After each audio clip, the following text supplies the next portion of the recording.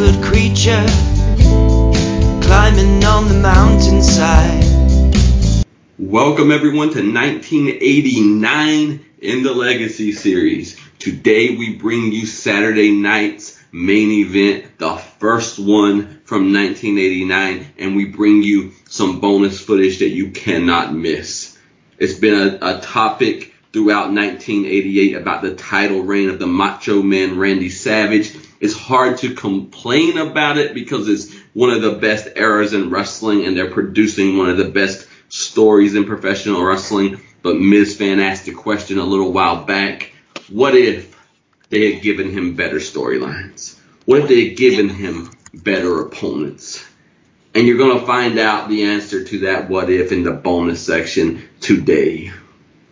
Ladies and gentlemen, the hype is back. Grab your shovels because the unearthing continues. I am the Mystic and I am joined by my friend and co-host, by God, my learned colleague, Mr. Ms. Fan, the Brain. Greetings, Ms. Fan fans. Welcome to the beginning of 1989. This is a year that we have covered before. It is the year of Flair versus Steamboat, Flair versus Terry Funk. It is the year of Lex Luger versus Brian Pillman, Ricky Steamboat, Barry Windham. It is the year of Sting versus the Great Muta. It is the year of many big things happening on the other side to combat the ever-growing, well, perhaps no longer growing, we will judge as we go, but the very large popularity of the WWF. So we are now looking at the other side of that equation as we dip back just ever so slightly into 1988 for no less than 5 bonus matches we are going to talk about, and then we are starting 1989 with a bang on Saturday night's main event. It's going to be a lot of very fun stuff to talk about on this episode. I am excited. And between the bonus footage and Saturday night's main event, you understand why you cannot beat the WWF in this era, because they can give you an intense, gritty feud and matchup that is pleasing to my NWA senses, or they can give you theater and literature and storylines that are so epic that the match you're watching is really about the third or fourth most important thing happening on the screen. There's a perfect example of that a little bit later on, and I think it's the one you're thinking of, so that'll be a fun one to talk about. I'm looking forward to that.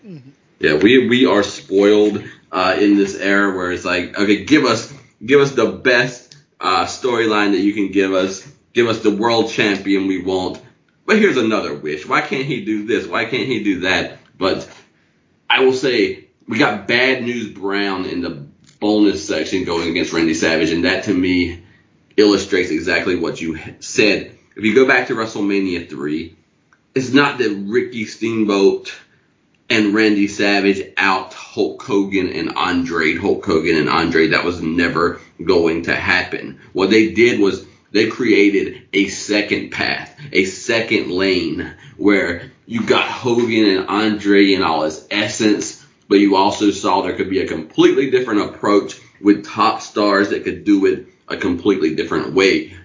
What happened is by the time we get to the world title reign of Randy Savage, he's not on that Randy Savage, Ricky Steamboat path anymore. They put him on the Hulk Hogan path. Hulk Hogan put him on the Hulk Hogan path. He himself, in some ways, put himself on the Hulk Hogan path.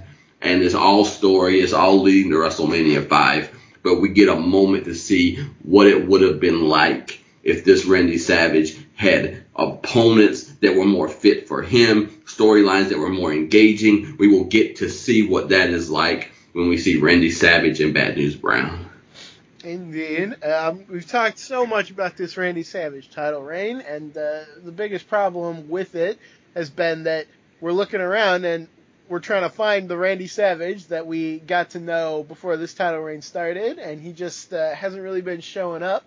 And I'm not going to say it's his fault. I don't know if it's the company's fault. I don't know what exactly has been going on, but we're going to see not once but twice Randy Savages that we know very well that we've been looking for on this episode, and 2 totally different versions of the guy that we have been looking to get back. So I am very excited about that.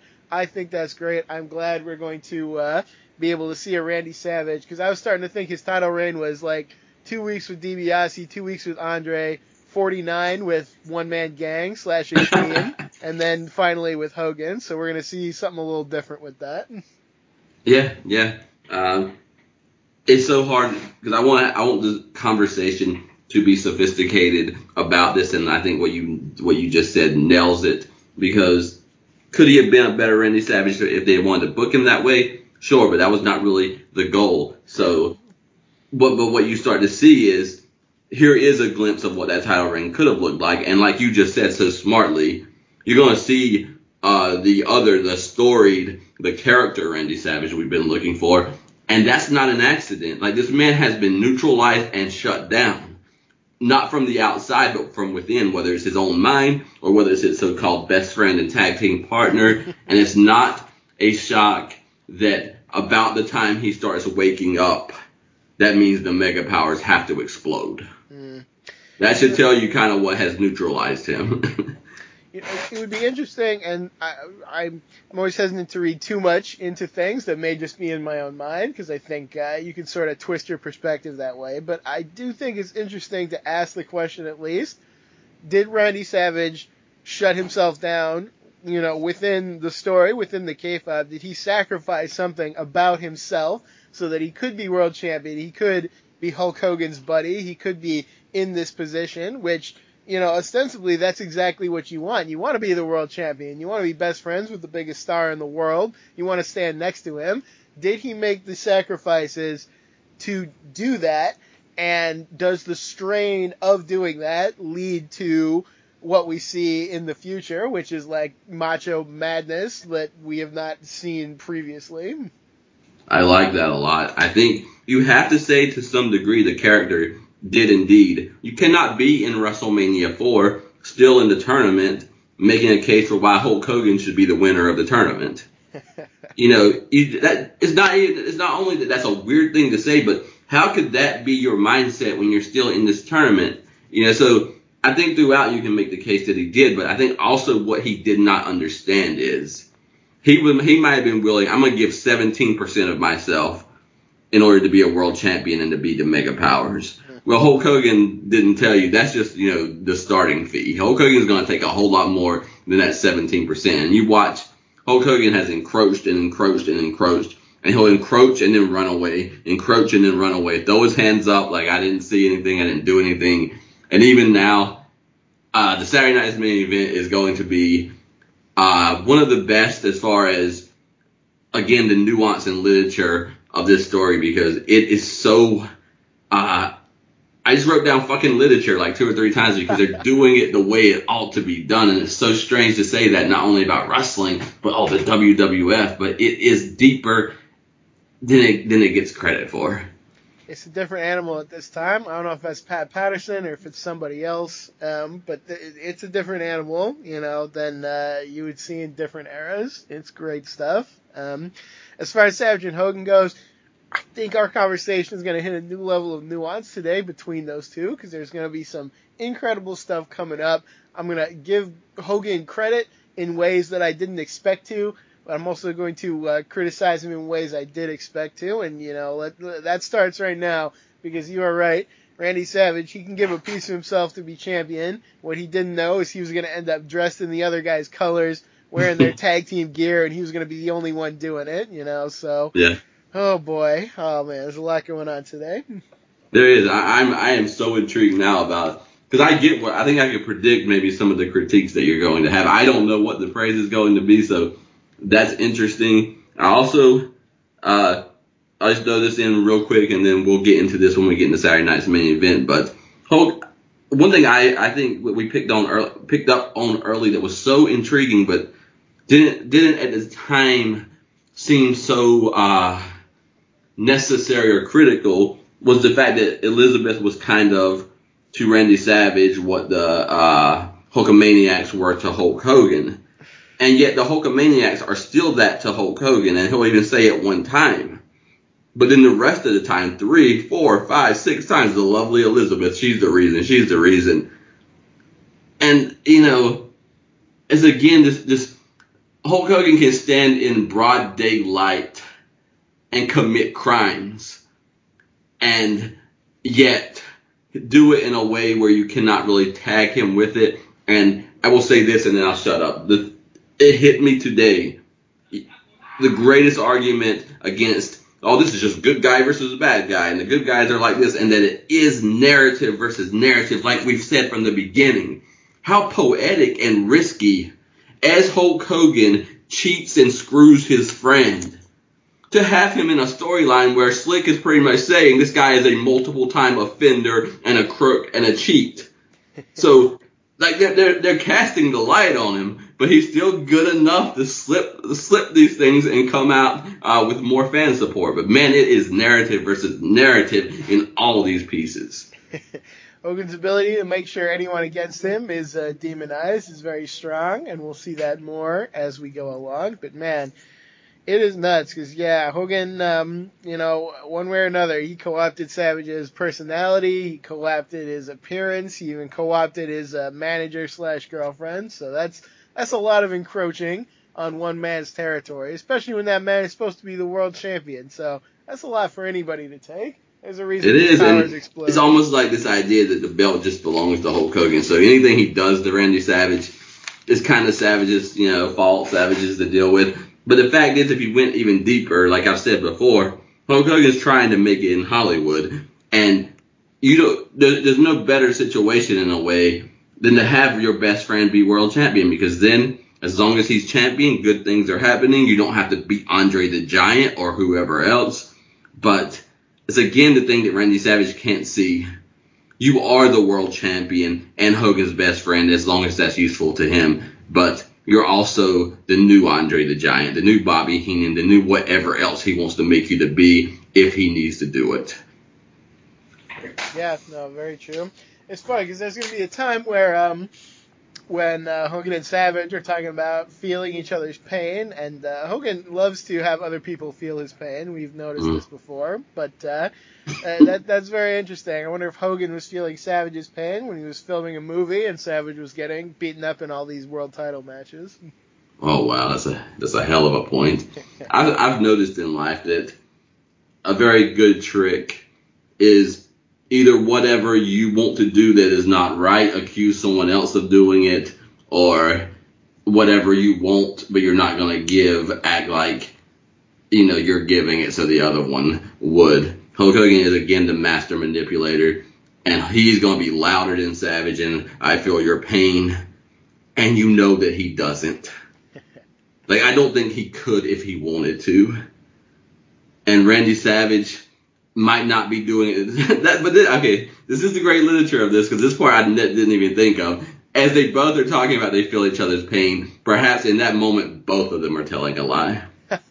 Oh man, Savage, I thought he couldn't have been more sarcastic in that part. That was my read, but we'll get to it for sure. Yes. God, this is good stuff. And you hit us with just like a Christmas level bonus. So this is just, I think this is a must listen to episode as we bridge 1988 into 1989. I sure hope everyone listens and has a good time, because there's a ton of good stuff on this show. Where do you want to start? Oh man! All right, let's look at these bonus matches. We'll go chronologically. So I put 5 bonus matches on here, and 4 of them are kind of just enhancement matches. Some of them are pretty quick, but they all feature guys that I like that, in my opinion, maybe aren't getting featured enough on the shows that we are watching. So I just want to take a look at these guys and take a look at these matches too, because this is really the bread and butter of WWF TV at this time. Like, this is the majority of what you would see if you were a fan at that time. And I really come to love some of these short jobber matches. I've come to know some of the low-level jobber guys and to love them as well. And there's just something about this style. People always complain in later areas, like, oh, people don't all feel like stars like they used to. And part of it, I think, is because in this era, you could see them every week come out and just, like, kick ass.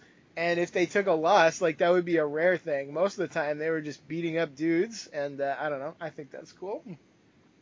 I think the enhancement, I grew up, it was the norm for me, when I grew up in. Sure. And so when it changed to, like, Nitro versus Raw, we kind of dropped that. Mm-hmm.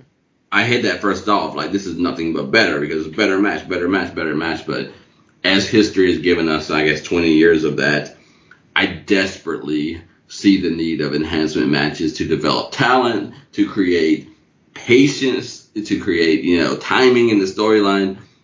I think it's key in telling the kind of stories that are maybe the best, but maybe I don't know if they fit the current form of professional wrestling or not. It's really tough to go back, so it's tough. We covered NWA Power for a little while, and they had sort of a little bit of this format. Like, it would be lower tier guys getting knocked off a lot, and not everybody was really very into that.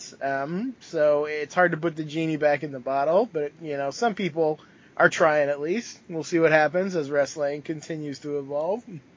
I think with NWA Power, though, the people who were not the enhancement talent seem like they also should be enhancement talent. Yeah, it was hard. It's hard to make people feel like stars sometimes, so that's something that's done very well in the WWF. I give them credit. And just, I guess how you do it, well, we'll get into it, but even here, like Blue Blazer, like, you definitely need enhancement talent for that because you haven't really seen anything like Blue Blazer, so give him some time just to come out and do things that you haven't seen before. Right, yeah. And it's interesting, too, because you get guys like, we have Blue Blazer on here, we have Coco Beware on here, and they're probably not going to get any big wins, as they currently are. You may see them on a pay-per-view, but they're probably just going to be losing. We're going to see Coco do the job for Mr. Perfect at the end of this episode. So it's great to see these guys, like, they had a lot that they could do as well, and they got to show it on these smaller matches, and it's nice because that's that hierarchy that I love to see. Yeah, and I think that's also a thing is if we're not going to act like and buy in that we're watching a real presentation, then it takes away the opportunity to do this because as a kid, for me, I viewed this as almost a real thing. Not that I said, oh, this is a real competition, but that's the kind of mindset I went into as a fan. And so when you see Coco Beware defeat an enhancement talent, it's not a given that Mr. Perfect can beat Coco Beware because Coco Beware is clearly being featured, so why is it that Coco Beware might not defeat Mr. Perfect, so... Right, yeah. You see him get those wins, even if they're small wins, and you're like, well, he's not a loser, he could win any match, potentially. Yeah. Especially with some of the stuff he does in that match. I'm excited to talk about that, but we'll cover that in a little bit. All right, let's get to the matches themselves. First one, chronologically, we're covering here is from the November 29 episode of Primetime. It's two guys, one of which we're going to be talking about a whole lot over the course of this series. It's the Rockers, Shawn Michaels and Marty Jannetty, and they're here taking on that Survivor Series all-star team of Los Conquistadors. So this is a fun match. It's the longer one of these enhancement talent matches, and it's cool because you kind of get to see the Rockers, which I think is just fun. I find the Rockers very fun, and B, like, this is the way that these wrestlers kind of learned. A lot of legends learned this way, and they would have these longer matches on house shows, even against lower talent, figure out what they could do. And there's some very fun stuff in this, I think. Yeah, this is a match went a lot longer than I thought it would, but then I remember those damn Conquistadors are not to be messed around with here. No, they lasted to the end at Survivor Series. Gorilla Monsoon asked the question, like, why don't they wear their numbers on their tights? And Bobby Heenan says it's a wrestling rule, freedom of tights. Yeah, Heenan and Monsoon on the call here, and they're having a great time. I love them together, of course. Yeah, I really wondered who was the enhancement talent at some points in this one. Yeah, and, it's very competitive. It's speed versus power. Like, they kind of handle the Rockers when they can get a hold of them, but the Rockers are always moving around. My question is, I feel like any team that's a tag team almost wrestles a lot, mostly tag matches. So what is the point or the marketing or the promotion or the reason that we always get the Rockers are tag team specialists that don't wrestle singles matches? They're specialists in the tag team division. I don't understand that branding either, but it comes up a lot. It's one of the recurring talking points that they go over for the Rockers. So I don't know if they were trying to defend against, well, why don't these quick little guys go for other titles, or I don't know, but they're definitely not going to be tag team specialists forever, so we'll see. If you have any guests and you're listening, let us know, www.lopforums.com, because it's just strange that all tag teams are tag team specialists, it seems like, and this is a tag team that never really wins the tag titles, much less dominates the division, but they are the tag specialists amongst the group. Yeah, I don't know. Sometimes they just get weird talking points, and once you have a talking point, it never goes away. It's like Greg Valentine. Oh, he doesn't warm up for 20 minutes, and he only wrestles 5-minute matches, so it's like, what are you even talking about? Is he never warmed up, or maybe you just forgot to change your talking point, but it is what it is. There's definitely some outside-the-box stuff, like Michaels does a monkey flip. He has Marty in the corner, and he hits the guy behind Marty. Then he monkey flips Marty, who lands on his feet, and hits a clothesline on the other dude. So they're definitely, much like the Blue Blazer, they are bringing a different style to these matches. Yeah, we are seeing that evolution, that bridge maybe between the height of rock and wrestling and New Generation, which is coming up in a few years. So it's pretty cool.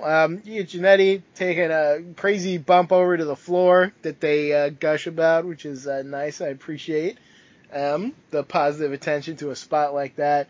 You get built up to a Shawn Michaels hot tag, and he does very well, although I don't think you would ever guess that he'd be main eventing WrestleMania multiple times. There's going to be a big change in the company before we get to that. That was one of my big thoughts on this. Is I never would have predicted that this guy would be kind of running the WWF for a little while. Like, it doesn't matter. Like, I was immediately a fan of his as a kid, so maybe something in the heart and the gut knows, but as an adult watching, like, and trying to logically, mentally take notes for the show, I was like, I see no, like, I wouldn't have made that prediction. Let's put it that way. Sure. And I think we'll have to watch, because 91 is not 88. There's 3 years between those, so he may stand out more at that time. But I've talked to plenty of people who said back when they were the Rockers, they liked Jannetty more, so I don't know. I'll keep a close eye on this team and see what they do and what they look like. That's interesting. I can see, like, in that matchup of 1988, where you could maybe be a fan of either one of them, but in 1991, like, there wasn't yet a clear, like, they had not moved into the storyline yet, and mine was 100% Shawn Michaels and 0% Marty Jannetty, so I don't know what that means, but, and that's not even a knock on Marty Jannetty, but, my felt sense was this guy's going to be something when I started watching in 91. Right. Well, you're the Mystic, so you have an advantage over the rest of us. One thing that was cool was Bobby Heenan, after the monkey flip by Michaels on Jannetty, said, I thought he had turned on his partner. Bobby Heenan, maybe a little bit of a Mystic, too. Maybe just seeing betrayals everywhere. Hence that Bash at the Beach call, that famous one. So there's good stuff. It's a good match. I like you said, Jannetty does kind of a high cross body, goes over the top rope, and it's a nasty feel that changes the match. And they have a really awesome thing where it's like, oh, his arm touched the top rope. If that hadn't happened, it would have been even worse.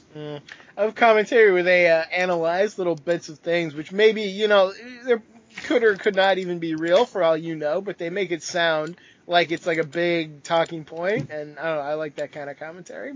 Yeah, as Miz Fan said, Michaels gets the hot tag, the Rockers fight back, and though the Conquistadors dominate parts of the match and carry on to a long match, the Rockers will get the victory at the end of this matchup.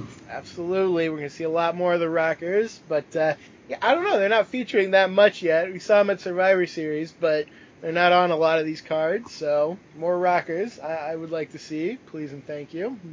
They are teasing Rockers and Brainbusters, though. I think we will get that on a Saturday night's main event. Oh, yeah, a couple possibly. So that I'm very excited about. I remember those matches very fondly. There's going to be some great stuff.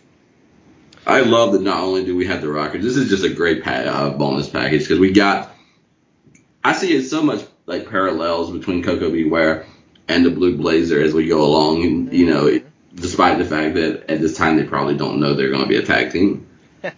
I can't imagine that they do. It seems like they didn't really have any plans for Owen Hart, which is kind of crazy to me, but that will change in time, fortunately. Our next match, is Koko B. Ware taking on a guy that I am excited to talk about, also Iron Mike Sharp. This is on the December 4th episode of WWF Wrestling Challenge, which was the companion to Superstars of Wrestling. If you didn't know, it is on YouTube, and God bless the people who put these matches on YouTube, because they are the heroes of our generation. Absolutely. Can't find this stuff anywhere else right now. WWE could put it on the network if they wanted to, but they don't. Cough, cough. So yeah, this is great because, like I said, we rarely get to see Koko B. Ware actually in a dominant position, and it's not like he dominates us either, because if you don't know Iron Mike Sharp, you should. First of all, he's like a really big guy. He's a super loud guy. He's like the loudest wrestler I think I've ever seen. Everything about his movements is punctuated with like noise and yelling and just projecting this big aura around him. They get some really fun stuff here. They really get into it. Sharp slaps Koko so hard at one point, they're like, that sounded like a gunshot, and they're right. You get Koko faking Sharp out, doing cool stuff, doing that great missile drop kick that he does better than just about anybody. You really get to see some stuff that you wouldn't see on the bigger shows in this match. Yeah, it gives Koko an opportunity. It gives Mike Sharp, who is just, he contrasts Koko B. Ware so well. I don't know if he was enhancement talent in the early 90s, but I knew him really, really well, even without him accomplishing much, I think, with what I saw. So Iron Mike Sharp was one that always stood out to me. Sure, yeah. He's probably my favorite jobber ever. I think he did hang around all the way to the early 90s. He's one of the longest running ones, and I'm glad because he's very good. I think he may have even come in originally a long time ago to feud with Bob Backlund, so someday I want to pull up those matches because I'm sure they're super fun, but here he still gets to do his thing and is very good. Interestingly, now that I think about it, when my brother and I, for probably 7-8 years, kind of created our own wrestling promotions and we made up our own characters, when we had enhancement talent matches, I think we had the nonfiction enhancement talent. Like, we didn't make up enhancement talent, so it would be like Mike Sharp or Joey Maggs or Barry Horowitz, Nice. So I don't know why that is, but I think these folks appeared in our fictional wrestling promotion because we did not bother to create the enhancement talent. That's great, and I love, the recurring jobbers through all these eras they're great because they're doing a job that probably nobody appreciated all that much, but they always did a really great job, and they quietly helped this era be even greater, so I love them. Yeah, and I would recommend this match, the Blue Blazer. They're both, I think, about 4-minute matches, so Yep. You don't lose a lot and you gain much for watching them. You sure do. I particularly want to draw attention to the end of the Koko B. Ware Iron Mike Sharp match because it allows you to see something that I probably mentioned before, but you really don't get it, I think, until you see it.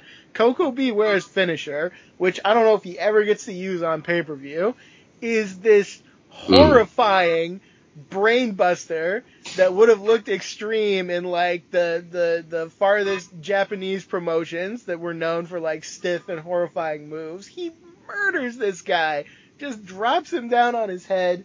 It's crazy. Like, I can never get over the Ghostbuster and how unbelievably disastrous it looks for his opponent. Yeah, I did not think he could pick up Mike Sharp, but I knew he probably could put him back down, and by God, he puts him back down. But he always does it like this. Like, I don't know. I It's love awesome. Koko B. Ware. It is awesome. I love it. It's a combination, too. You want to talk about a talented wrestler. Right before he does the brain buster, he's on the second rope, does a quick transition to the top rope, hits that awesome missile drop kick, which is just transition skill, which is speed and agility, and then he picks up the big man and puts him in a brain buster, which is power. So he hits everything in those last two kind of moves in the matchup. Absolutely. So good. Different time and place. Koko B. Ware could have done a lot more, but you know what? He did a lot anyway, and he deserves more respect. I'm continually more convinced of that. Absolutely. Gorilla Monsoon says Frankie is always at ringside like you. Bobby Heenan says Frankie makes a bigger mess. Oh, all the Monsoon, Heenan stuff. It's great. I watched so much Wrestling Challenge because it was Heenan and Monsoon. I was doing it for, the project, and They're so great, just like week in, week out. They're a delight to listen to. So that's probably why they remain my favorite over some people prefer Ventura, and I get that. But for me, it's Heenan and Monsoon all the way. Yeah, I can see that. The deep dive that you did. And it's just so effortless. Like it's almost too again. I like Jesse and Vince for almost the effort it takes, because you get the idea that they could not like each other, or they could be over in a minute, and then they make great effort, I guess, in their stuff. Whereas Monsoon and Bobby, it seems like, are just effortless. They're laid back in their seats. They're just doing their thing. Oh yeah, you feel like they can just sit down, and God knows if they even wrote down any notes for the show. Like they're just doing it off the top of their heads, it seems like at times, and it's just so good. It's so Absolutely. Good. Oh man, so you have referred, we do get this Blue Blazer Owen Hart match as well. He's taking on Steve Lombardi, who will soon become the Brooklyn Brawler, in a pretty interesting angle that I think we will take the time to cover, because it's actually pretty good, unlike the rest of his career, which is, it's nondescript, it's fine. He's the Brooklyn Brawler, you know who he is. So yeah, we get a fun match here. We even get Owen doing a little picture-in-picture promo where he won't reveal who he is, but he talks about the things he can do. And the question, as always, with anybody wearing a mask, is they have to try to puzzle out who he is, and they never quite get there. Yeah, Bobby Heenan will always build up that he has the answer, and then it's usually something like, he's the guy wearing the mask, and Gorilla's not having it. He's like, I've heard this one before, Bobby. Oh, great stuff. I don't even have much else to say about this match. It's just fun. It's Owen Hart doing his thing. It's Steve Lombardi, who's a talented, enhancement talent guy. It's just fun. I'll tell you something about the Blue Blazer, Miz fan. Tell me. His snapmare has snap. He has snap for days, for sure. His spinning elbows, they spin. And his uppercuts, they cut upward, Miz fan. They do. He is just so good at what he does. I think about this absurd gimmick kind of saddled upon nothing but talent, but he's a man with a sense of humor. He doesn't take wrestling too seriously. So just despite the fact that his older brother, out of insecurity, puts him in this Blue Blazer gimmick, he doesn't even come out here like it's been forced upon him. No. I mean, I think we all know Owen had a great attitude from every story about him, so he was probably having a great time. I hope he was. I love Owen Hart. I want only good things for him. So it will be over though. He gets fed up. In 6 years, he gets fed up with it. So 6 years. Oh my God. Yeah. Wow. Man, there's so much Owen Hart that was not, because he eventually, yeah, he'll come back with high energy and the new foundation and stuff. But man, it feels like there are lost Owen Hart periods where he could have and should have been doing a lot more. Oh yeah, to me, he's ahead of the Rockers right now. He's ahead of Bret Hart. In this moment in time, I'd put him ahead of Michaels and Bret, which is a hell of a statement. I don't disagree though. I think on an individual basis, he's been more entertaining than either one of them. So yeah, it's just more natural, I think, for him. Like I don't, how many people come in and just do this, and he'll never take wrestling as seriously as Michaels or Hart, and yet look at him, the natural ability, and he pops. Like he has charisma. Yeah. He's so undervalued. He is so undervalued, yet he'll get a window in '94, and then they'll knock the fucking wall, like the world will knock the wall down for him, and WWF will be like, don't walk through it in '98. So things to look forward to, or not. Or not. Absolutely. So Owen wins that match, of course. Our fourth and final enhancement talent match is the Brainbusters, my favorite team of all time, taking on the unlikely, perhaps, team of Jim Brunzell and Lanny Poffo, two guys that are known not for teaming with each other, but who are known and will do things past and future in this series. Brunzell, when Blair left, he didn't have a lot to do, but he hangs around for a long time, and he's always good. I like Jim Brunzell. He's got that great drop kick. He does fun stuff. Lanny Poffo is another guy who will never get a push, kind of as himself.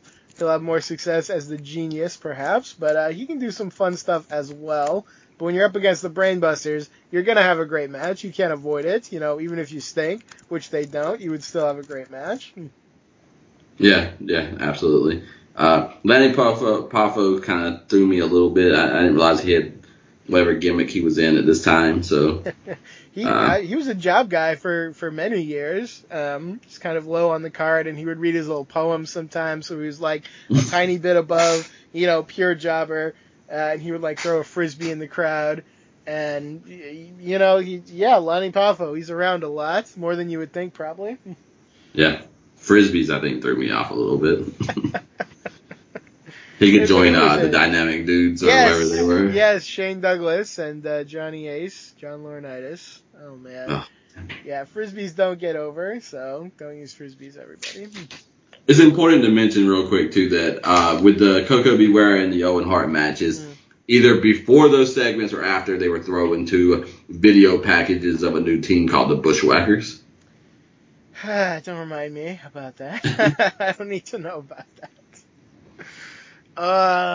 The Bushwhackers, they got to come in and join the bottom tier of guys that I would rather not see. They got to bushwhack their way up with Duggan and Beefcake and Warrior and all these guys. So this is just another one where you could put the Brainbusters against anybody in this era and it's worth watching. It's so good, and it's not just like they're pulverizing the guy either, because they have all these great spots also to kind of like show ass a little bit and look foolish. Like, we talk about Arn a lot, but Tully, I think, is actually kind of the star in this one, because at one point he's trying to kick the guy, and the guy catches his foot, and he's just like hopping there and like swinging at him, and he looks foolish, and the crowd, they're enjoying it. Poffo tries to jump up on him at one point, and he kind of like slams him down in like a half powerbomb, half I don't even know what. That looks great. There's a great moment where he knocks Poffo down, and then he's just like strutting across the ring, just like, like anyone would strut, but then he's by Brunzell, and suddenly he's like smacking him in the face. There's a lot of great Tully stuff in this match. I love the Brainbusters, I love Tully, and that's probably a surprise to nobody.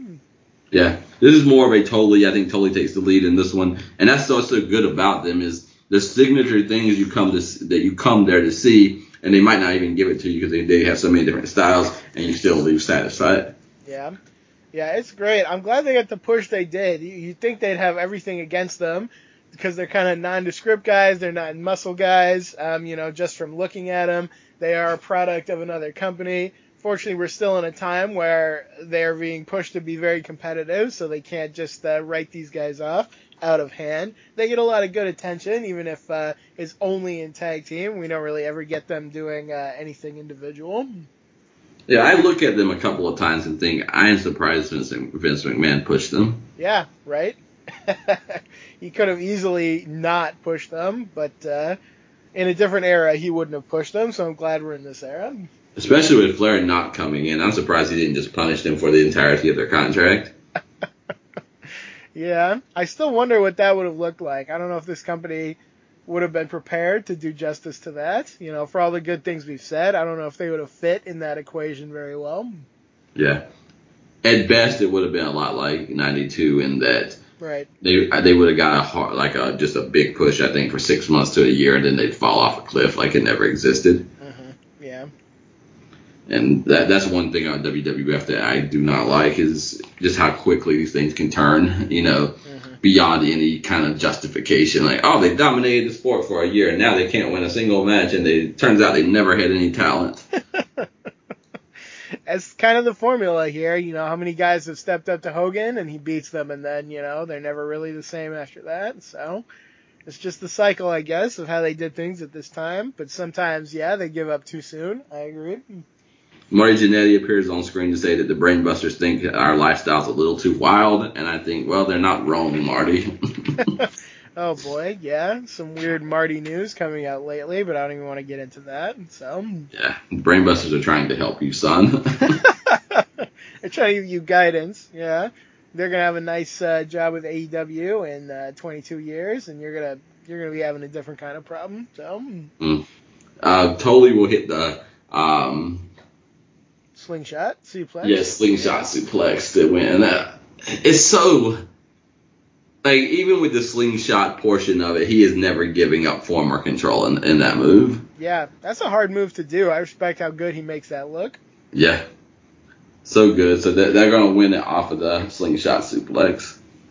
Indeed, and now we get to the bonus part of this show that I am the most excited about. That is the Bad News Brown segment, and I gotta say, the more I see this guy, the more I am not only reinforced that he is Stone Cold before Stone Cold, but also I'm just incredibly impressed by what he brought to the table, and I wish that he had been given more attention, but at least he here gets a main event feud, he gets a big segment, he gets some very good stuff we're going to talk about.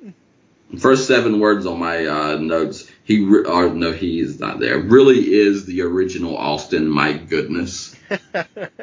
yeah, like straight down the line.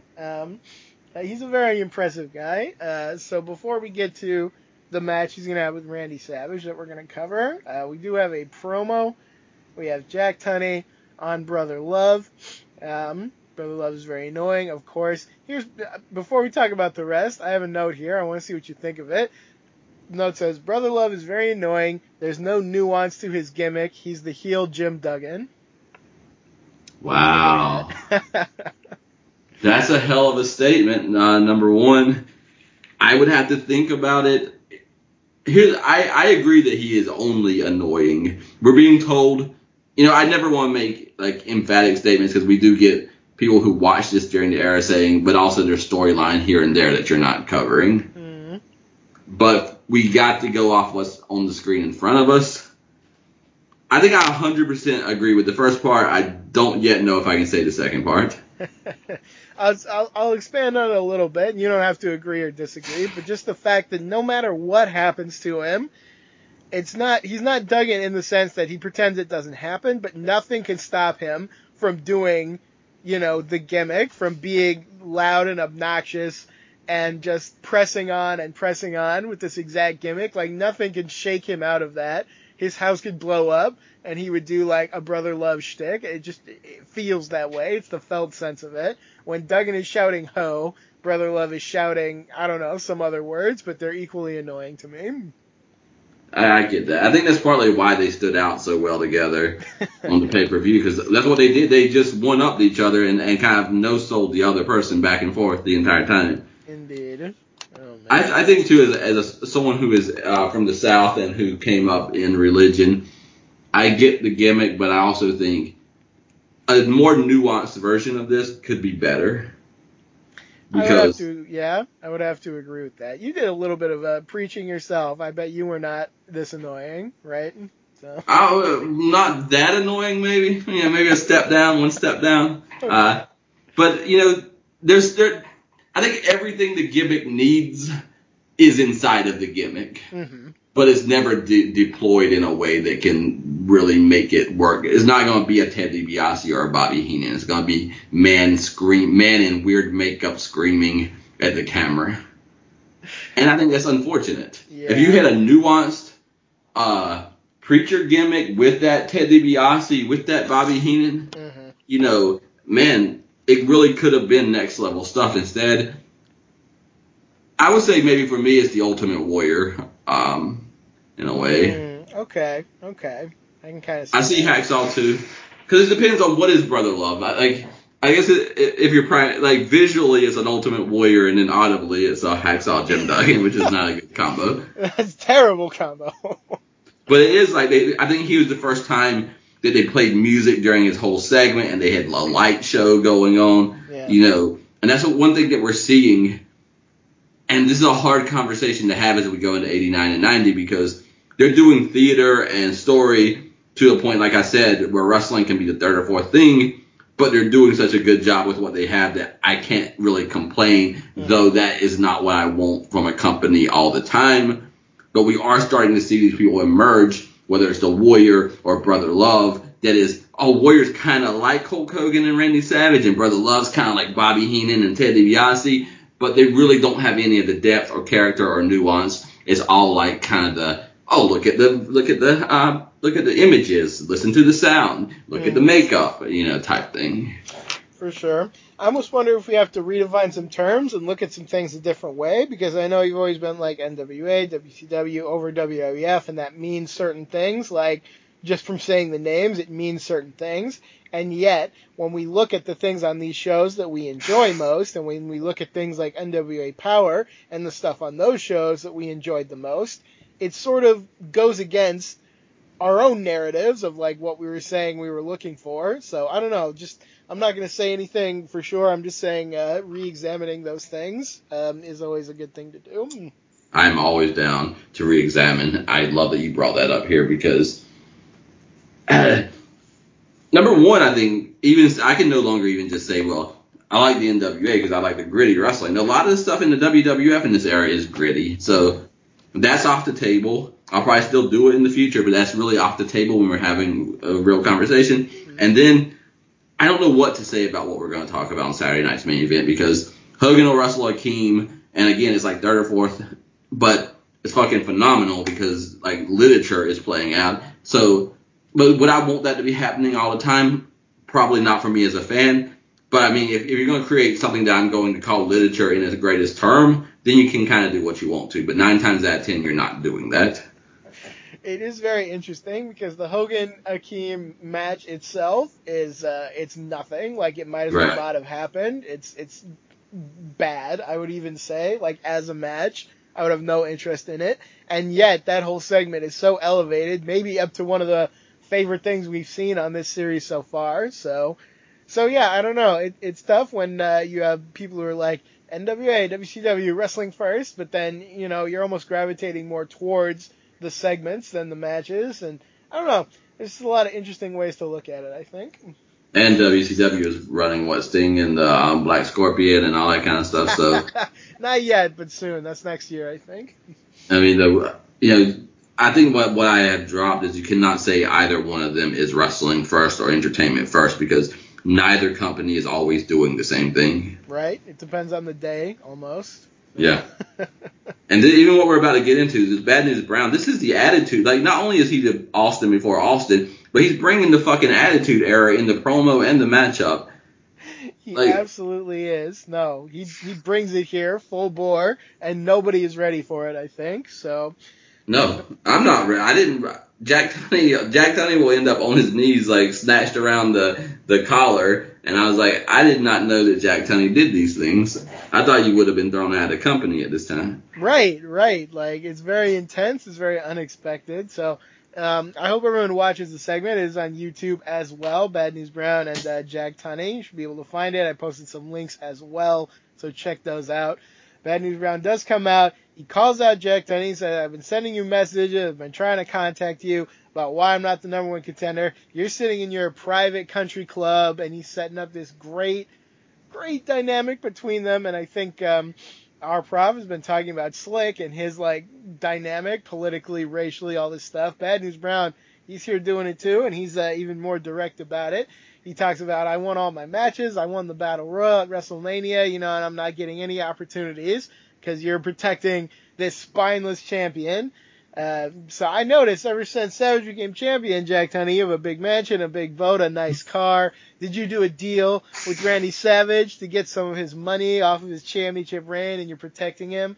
And Tunney denies it, of course. And then Bad News Brown, he's bringing the bad news for real because he reveals, is Liz doing favors for you, Jack Tunney? Is that why you're protecting Randy Savage? Jack Tunney's pissed off. He pokes at Bad News Brown, and that's the worst thing you can do because just like you said, Brown grabs Tunney around the collar. He roughs him up. He forces him down onto the ground. And he says, and goddamn, Bad News Brown is the greatest badass, I think, in wrestling history because he says, I don't care if you're the president of the United States or the Queen of England, nobody touches me, and if you do it again, I'll beat the ugly off of you.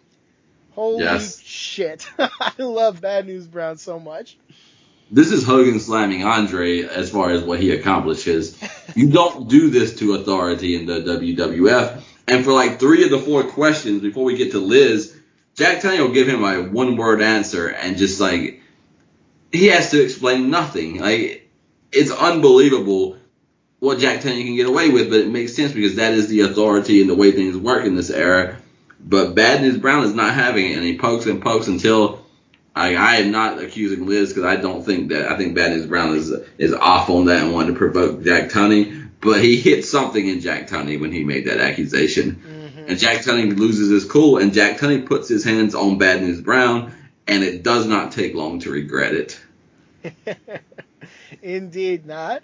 I look at this, and I see it's the exact dynamic of Austin and McMahon, but just nobody was ready to take the other guy's side yet. But I don't see a difference between those two scenarios in my mind. Yeah. It's absolutely true, except Jack Tunney. Jack Tunney is what Mr. McMahon is longing to be again because, in the Attitude Era, as the authority figure, you are guilty before, you're innocent. And I think the whole thing is about the Mr. McMahon character longing for a time where he could have just have things the way he wants it. And this is a picture of that, where, again, Jack Tunney can come out and give no explanation. And everybody's like, well, that seems, he said no, so, go home, Bad News Brown. Yeah, if Mr. McMahon could have come out and just told everyone Austin was bad and they all would have believed him, yeah, that definitely would have been his perfect world right there. I also said Brother Love is the type to show up to an effective, peaceful protest so that he can loot and riot. Oh, my God. Total instigator, and not even a fun one like Gene Okerlund, so. No, because I forgot I had this in my notes when you brought it up, but, I don't like Jack Tunney as far as, I'm not going to be the guy cheering Jack Tunney. He's done nothing for me to cheer him, and his answers are short. But even within that, Brother Love is very unprofessional in how he's addressing this. Yes, he's really in Tunney's face after Bad News Brown leaves and just bellowing because that's his only mode of communication. Again, that Warrior Duggan connection. Some people can only bellow and they are never interesting people. So I'm coming more to your side on that because it's this lowbrow stuff that if you like it, I'm not knocking you, but I don't know how to like it. Right. We'll get to this in Brutus because we got Brutus Beefcake on Saturday night's main event, and oh, man. I have a note somewhere about after the match when we're getting a haircut. I don't even know how to respond to this. Nothing inside of me is happening. This lowbrow shit with no nuance. I can't even ascribe it fake nuance. And then Beefcake will confirm that, I only care about cutting hair. Oh, fuck, I'm watching wrestling. So go do that somewhere else. Yes, I'm so glad you get to act out your fetish on TV, but holy crap, who cares? Who wants to see this? Yeah, I'm not going to have a lot of kind things to say about that when we get to it. No. So, it's fair to say there's some pretty bad stuff on this show as well. So when I looked at it on paper, I was like, I'm not even going to enjoy this. It looks like a terrible card. Saturday night's main event does, and parts of it are. So we'll tear into it when the time is right. Brother Love makes the term weasel a badge of honor because, what weasel means is, he's really slippery. He's making all these accusations. They might not be true. He's maneuvering.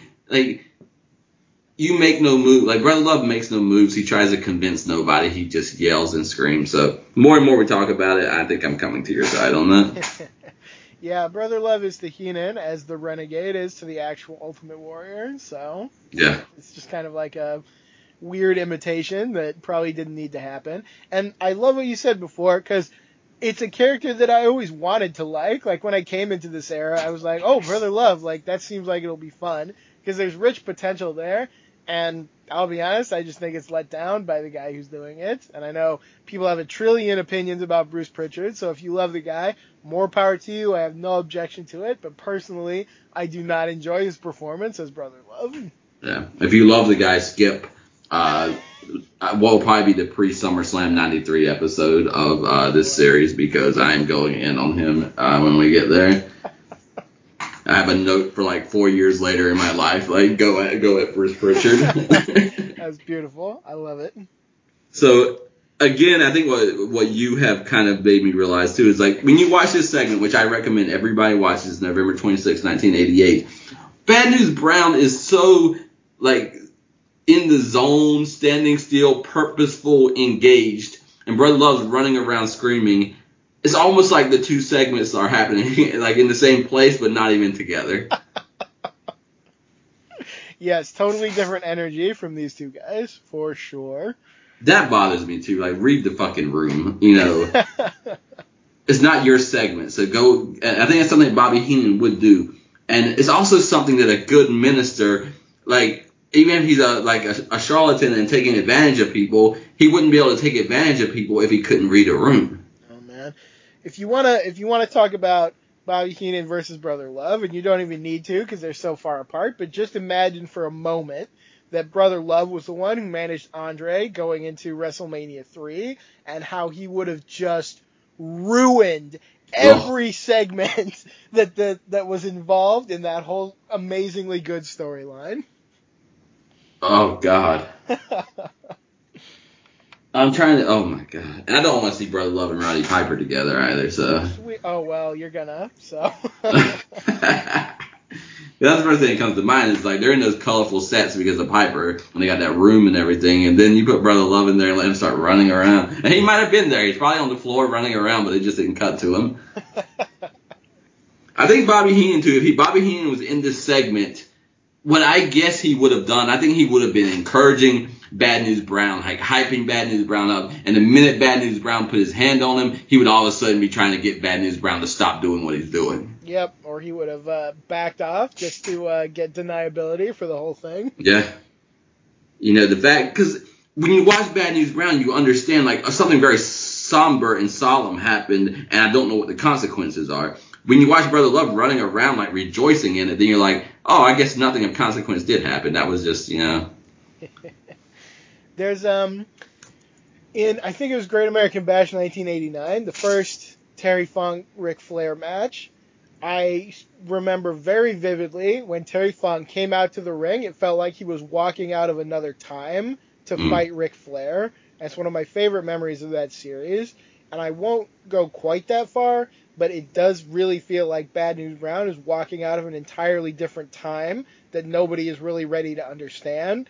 And the things he does in this Legacy series so far have been just hugely impressive to me. That's fair. There's not a word of exaggeration. I think Savage, too, is kind of cut from a different cloth, and that's why if you let Savage be Savage and let Bad News Brown be Bad News Brown, you actually had the capabilities to kind of execute this even in 1988 and 89. Right, yeah. Yeah, there's a lot of... Randy Savage is obviously great, and you could argue that he was exactly where he needed to be, but I do wonder if he'd come along later, if this guy had been like an Attitude Era WWF guy, what does that world look like? Because as great as Savage is in this time, he's going to get under Hogan, and he's kind of never going to get out, and it's going to be kind of a shadow in his career. So I always like to think, is there another time and another place where it would have surpassed even? And, you know, you can never know that for sure, but it's the kind of thing I think about. Here's a great question off of that. So, who is better than Randy Savage at having the potential to shine in almost any era you can call up? Yeah, very few. He's one of those, like, sure hit guys, in my opinion. I just saw a segment where he's in the back with Vince McMahon during the Crush. Was it that, or was it when he was suspended? I think it was Crush era. It was a moment where I thought, like, oh well, I don't even want to watch this, because I agreed with you, and I probably still do to some degree, that you got Randy Savage who wears the trunks, and you got Randy Savage who wears that full gear. Mm-hmm. But the more and more I watch it, the more I think that full gear is WWF putting upon him more than his lack of ability, because he is in the back with Vince McMahon, and he cuts a promo in an era that I didn't really enjoy that much, in a character that I didn't really enjoy that much, when WWF just wants him to retire because they want to run their stupid shit about old people versus young people. And he cuts a promo that is, like, to me, 88, 89 level good. Yeah, I mean, make no mistake, just because I hold 86, 87 short trunks Randy Savage up on the highest pedestal, please do not mistake me in thinking that Full Gear Savage is not incredible at times. Like, he has many, many, many legendary all-time great moments when he's wearing that full gear. So I absolutely will praise much of that period. It is purely like an energy feeling thing that makes me put in that number one spot. Short trunks, 86, 87 Randy Savage. Yeah. And to throw in there, if you want to know when Bruce Pritchard is lying or dodging, it's when he's protesting too much. And I don't deny that Randy Savage probably at some point said, you know, I'd like to learn how to book, or I'd like to learn how to do this part so that I can have longevity. Mm-hmm. But anytime you touch the conversation of Randy Savage in the 90s, like, he will cut off the conversation. Oh, he wanted to be back there. He wanted that. And it's like, I watched him doing career work when you're got him in the booth and wrestling Crush, and he's still like acting like he's wrestling Hulk Hogan in 1988. So I will want to argue that. Plus, he wanted to wrestle Bret Hart. Plus, he wanted to be retired by Shawn Michaels. Like, when was all of that going to happen if he only wanted to be backstage booking? Right, yeah. I mean, you can't take a guy who literally left the company so he could go wrestle more and be featured more and say, oh, well, he was happy in the place that he left because he was unhappy. Like, you're just speaking obvious untruths at that point. Yeah. It really seems that way. Man. And so here we are. And you look how we jump from era to era, because this is what we're talking about. Bad News Brown and Randy Savage don't belong to an era. These guys, like, when they come in, you now center around whatever they're going to do. And that's kind of that authoritative. You're not seeing that from Savage with Hogan, but other times, like, I am what you look at. I am what's happening. And both Savage and Bad News Brown kind of have that way about them. Absolutely so. The last thing you want to say about this segment before we go to the match, here is proof positive of something else we've been talking about. It was perfectly possible to give these inciting incidents to Savage's opponents during this title reign. Like, you will see if you watch the Madison Square Garden match how hot the crowd was for this match. And in part that's because they built it up, because Bad News Brown is going around saying that Randy Savage's manager / maybe girlfriend is like doing favors for other people. It makes the match hotter. I said we were going to see twice the old Randy Savage. Here's the old Randy Savage in this match that's coming up, because he's going to start the match with an all-out attack. He's not even going to take his gear off. He's going to be showing that fire that is so hot he couldn't put on that shirt if he wanted to, because it would just burn off. Like, it fires up everyone involved, and I'm just wondering, like, where was this stuff for all of Randy Savage's reign, which we are now getting towards the end of? Yeah, this match convinced me fully of that, because, like Ms. Van just said, this is everything you want it to be. Savage has his glasses and his robe on, and he jumps Bad News Brown. Attitude Era comes after this Austin stuff. As Randy Savage is thrown into the crowd, which you do not really see in this era. So apparently you put certain personalities and certain types, and what follows is brawls and going into the crowd. It's just that energy, yeah, absolutely so.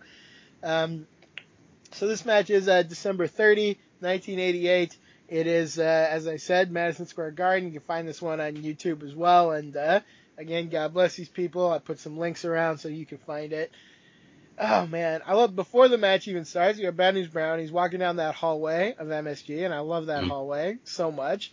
And I also love that the only music you hear is not music. It is just the sounds of his fists slapping against his hand.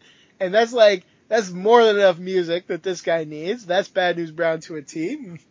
Yeah, you got the Manhattan, you got Madison Square Garden, and you got the statement that your champion is going to hell from Harlem. Oh, man. I love that. Oh, I love it so much. This is a really excellent match, and I do hope everyone checks this out. I love, like I said, that Savage attacks Brown when he's still wearing his gear, and that is a classic heel Randy Savage move, actually. He used to do that to jobbers, and he would never even take off his gear, and it's a sign of disrespect. It's a sign of his anger and his energy that he is busting out here. And it is even better because this is exactly what Bad News Brown would always do. He always hit the guy the moment they were in the ring together. He didn't wait for anything. And now the tables are turned because Savage is 1,000% keyed into this feud. I feel, and maybe I'm projecting, but I feel like he's been chomping at the bit to get a feud that only involves him. And he really makes the most of it here. No, I agree, because I noted that, again, Elizabeth is the Hulkamaniacs of Savage's Hogan, because, like, we talk about all the time, like, why do you have a manager who's also a love interest when you're the jealous type? Because both Bad News Brown and Randy Savage want to get wound up. They want to be pissed off, and they don't even care if it's going to cost them. Like, maybe it'll cost them one time, but then 9 other times it'll be the thing. They want to be mad, they want to be offended, and they want to, like, fight back. And then what happens when you have two men who are like, no, I'm more pissed off than you, and the other's like, I'm more pissed off than you. You get what you get at Madison Square Garden, which again is a matchup that cannot be contained by a ring. It cannot be contained by the outside. It spills into the crowd because these are two men who need to feel provoked, and then they come with it. Just imagine these two, and you get what you get. These top baby faces over the years, they all have their own weird kinks for how they're going to get fired up. Sting needs to be betrayed in order to, get it up. Hulk Hogan needs to betray others and act like the victim, and he needs to imagine that his fans are going to be murdered in their beds or something. Like, he has a whole process he needs. And then, Randy Savage, he needs to put his love interest in harm's way so he can fire himself up to the max. And it's very interesting that these so-called good guys can only get over by purposely putting themselves in these bad scenarios. But, I guess it works. So there you are. This is why, though, Randy Savage can never compete with Hulk Hogan if you're going to play this game. Because Randy Savage wants to become legit offended, which is risky. Hulk Hogan wants to fake offense and bring in the Hulkamaniacs who weren't even part of it and act like they're offended and they're threatened. So one person wants to actually be in harm's way and be offended. One person wants to play at it. So, like, you think, oh, well, we're both in the same boat now. No, Hulk Hogan, is sitting off on the shoreline. That's Dave Sullivan driving that boat that you think Hulk Hogan's in. He's not in it. Oh, man. And that perhaps that is why Hulk Hogan was the most successful, because he required the least actual outside input in order to create these bitter feuds that, perhaps he orchestrated from the start. Yeah. And this is why if you're Bad News Brown, if you're Savage, don't listen to the critics, don't listen to the commentators. Live your life. Go for what you want, because Bad News Brown is being dominated in the beginning of the match. And they're talking about, like, throwing Liz into this. Was this a mistake? And the commentary is, yeah, he did that, and he might not last 5 minutes in this match.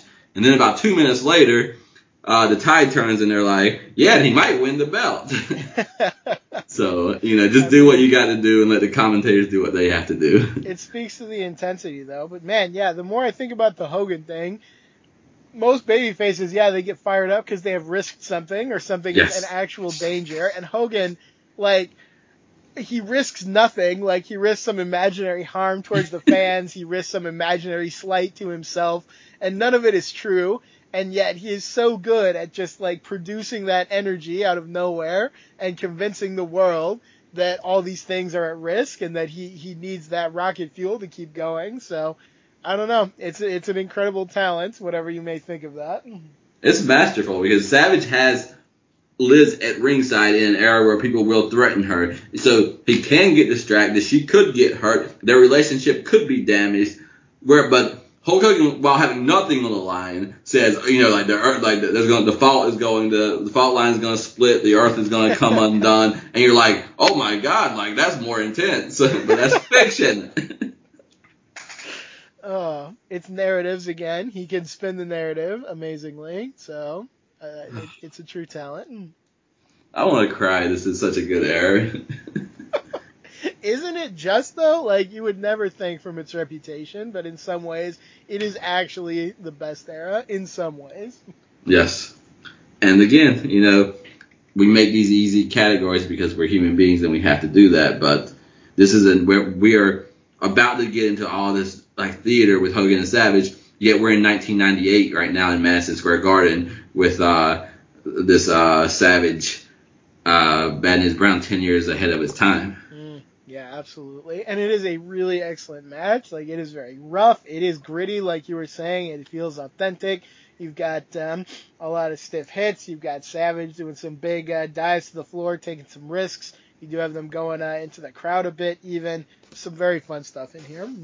Yeah, I don't know if Savage does a suicide dive or if he jumps over the top rope. Like, he does something where he just dives on the Bad News Brown, which is out of character. He suplexes him back in the ring off the floor. It's just, everything is just outside of his box in this. Yeah. And it's funny because Savage, if anything, kind of had a reputation for taking it easy on house shows. I've heard that before, but you definitely wouldn't think of it looking at this match, because here he's bringing out more stuff than he even brings out on TV. I don't know if it's because it's MSG or maybe that reputation is not deserved or what, But like I said, I feel like he was brought in to get a feud that was really just about him, that has nothing whatsoever to do with Hulk Hogan, and he really made the best of it. I have no idea if this feud is even going to exist by the time we get to the Royal Rumble or anything like that, but in the meantime, it is a great feud. It is. It's also Savage winning, but doing nothing but elevating the profile of Bad News Brown. Oh, absolutely. Yeah, Brown looks great out of this. So, I'm excited to see more Brown. I don't know exactly what's going to happen. I think he's with Piper at one point because it's kind of an infamous moment. I think he's with Jake at one point, and they have a story going on. So, there'll be some interesting stuff with Bad News Brown, but I feel like it's never going to be enough because at one point he's just going to be gone, and I'm going to miss him a lot. Yeah, absolutely. I was listening to a shoot interview with him the other day, and he mentioned Piper and Jake, so I know both of those are coming. I don't know what else might be coming. I also want to note that Savage won with the inside cradle out of an attempted slam by Bad News Brown, so he barely escaped. Shortly before that, he tried the top rope elbow and just flat missed it. Yeah, it was very nicely done. He won one of his WrestleMania matches like that, I think maybe with Valentine or somebody. And, I don't know. It just showcases, again, the versatility of Savage because he's got a lot of ways to win, and he sells you on him real good. But it's also fun because it's also kind of, it's not a fluke, it is a win, but it's sort of like almost a technicality. And Bad News Brown is not ready to accept that because he comes right back in the ring and he's hitting Savage with a trash can. And, I don't know, if they wrestle more, then that must have been great because there's some awesome hints of what other things they could do here. Yeah, in 2 segments, Bad News Brown takes down Jack Tunney and comes at Savage while Savage has Liz on his shoulder. So he is knocking over supposedly iconic figures and moments as he seeks his moment in his time in the WWF. Yep. He is. If only he could have hit Vince McMahon with a ghetto blaster, then maybe history would be different. Watch that. I have that as one of the best matches in this era so far, for my liking. It's super exciting. I hope everyone will check it out. We'll dig up the links that I have posted or find it on YouTube because it is worth checking out. 100%. All right, at last we have come to Saturday night's main event and all the very good and very bad things that we're going to talk about on this show. Speaking of very bad things, we start out. The Ultimate Warrior has definitely taken over that front spot on the little quick fire video package at the start. So he is here to scream and to flex his terrifying body, which you may recognize as his only 2 moves. So he also goes Johnny Drama with the victory, and I thought, sir, no, you are not Johnny Drama, so no, sir. I would like him better if he was, because Johnny Drama was deeply insecure, and I think the Ultimate Warrior could use a tad bit of doubt or insecurity. Explain this Johnny Drama to me. Johnny Drama is a character on, why am I blanking? Entourage.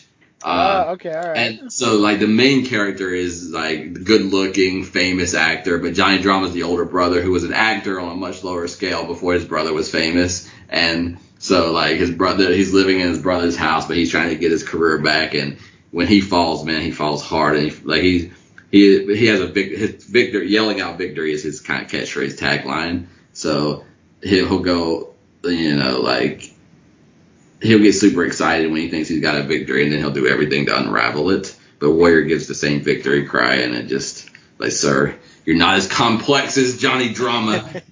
Drop it. I can see a few parallels there, for sure. Oh, my. Yeah, Warrior won't sabotage, though. It's almost the opposite in a way, in that Johnny Drama actually has opportunities and he sabotages it. Warrior, I'm still waiting for the first time that the Warrior does anything that is off of the talent of the human being playing the part. We have to wait a little while for that. So. We'll see if it happens. You know what happened? I found myself rooting for the... Jesus Christ, okay. I found myself rooting for the Honky Tonk Man on this show. I'm with you, bud. I'm right there, so... I was like, he's kind of charming. I never knew it. Never saw that before. Jesus. What have you done, Ultimate Warrior? Honky Tonk Man says he's the greatest Intercontinental Champion of all time, and the fans want to see him do it. He's going to do it tonight. So we got that rematch coming. And then, my God, we've gone from the Warrior to the Honky Tonk Man to Brutus the Barber Beefcake. Yeah, Jesus. Yeah. He's making pervy faces and snipping his scissors, as you might expect. We finally get to someone less terrible. We have Akeem and my man, Slick. They remind us there are more important things than title belts, like brotherhood and fair play. Slick says they pledge to never rest until Hulk Hogan is gone. And I'm looking around for the heel stuff, and I don't see it anywhere in this promo. So, I don't know. I'm kind of on Team Slick here. Yeah. Anyone who says that they're for brotherhood and fair play, I'm sure they really are. Slick is just, all he's done to me is he's adopted Hulk Hogan's gimmick and he's playing it back like in Hulk Hogan's face. Slick is so good. He is the clear number 2 manager right now, in my opinion, like far ahead of everyone else. I think in a way Hogan probably wants to get away from Boss Man and Akeem and get the Savage because he's lucky that I don't think people are going to have a lot of sympathy for Slick and Boss Man and Akeem, but I think this is the closest I've ever seen to neutralizing him because they're giving him his rhetoric right back at him. Indeed. And there's only so much he can do about that, but he's Hogan, so of course he will be able to spin it his own way. And what does he do? He comes off right after Slick and says the word honor, which, Slick using like, he knows nothing about honor. Like, he is quickly defending the fact, like, he doesn't get that narrative. Remember, I'm honor. You might be mistaken because this might sound just alike and we might behave just alike, but no, remember, I'm honor, he's dishonor. Right? Remember this? We know this, right? So, it shows Slick's making some inroads. He knows, he's got that gift of the gab. He knows just what to say. God, I love Slick. He's great. Hogan's always got some good lines, though. He says, Akeem, I don't know where you come from, but I know where you're going, and the 24-inch pythons will, I need to be able to read my writing.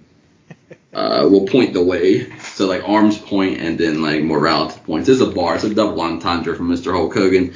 And then we go to Jesse the Body Ventura and Vince McMahon. What a team while we have them for Saturday night's main event.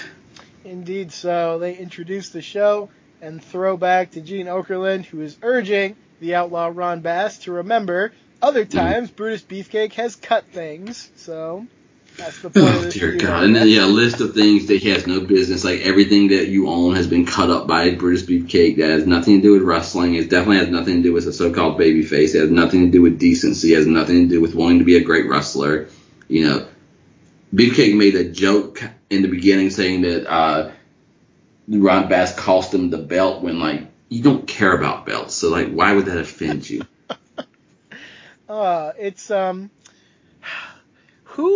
who in or out of K-Fob would ever want to feud with Brutus Beefcake? He's just gonna, like, cut up your stuff and cut your hair and be, like, weird and pervy, and no matter how offensive you are or aren't, you can't get away from any of these consequences because they have nothing to do with you. It's all about Brutus Beefcake just being a pervy weirdo. So, I don't know, like, if I was working here, in or out of K-Fob, I would be like, just don't feud me with that weirdo over there. Just whatever you do. I'll fight anyone else, for God's sake. Yeah. And it's a similarity with Hacksaw because when you watch them in feuds, like, the other person's not really part of it. They just keep coming at the person, interrupting the person, disrupting the person, and the other person is halfway not even a part of it. At least with Duggan, though, he'll just, like, hit you with the board and then he'll leave. He'll probably forget you exist. But Beefcake, man, he's like, he'll destroy all your property. He'll humiliate you. He'll attack you and cut your hair and do all this stuff. He'll make you unconscious and do things to your body and just, like, He's the worst. He's the actual worst. In your case, several times he's talking about, like, I don't want to forget any of it. I want to remember it all. And I'm thinking, like, oh, Miz Fan got this guy right. Unfortunately, more and more it seems that way. There's so little redeeming about Brutus Beefcake. Oh my God. What is the little redeeming part? He was in that tag team with Greg Valentine, and he wasn't so weird and offensive at that time. That's all I have. So. Okay. So we go to the matchup, Beefcake and Ron Bass. No. Before that, there's something really important that I have to highlight.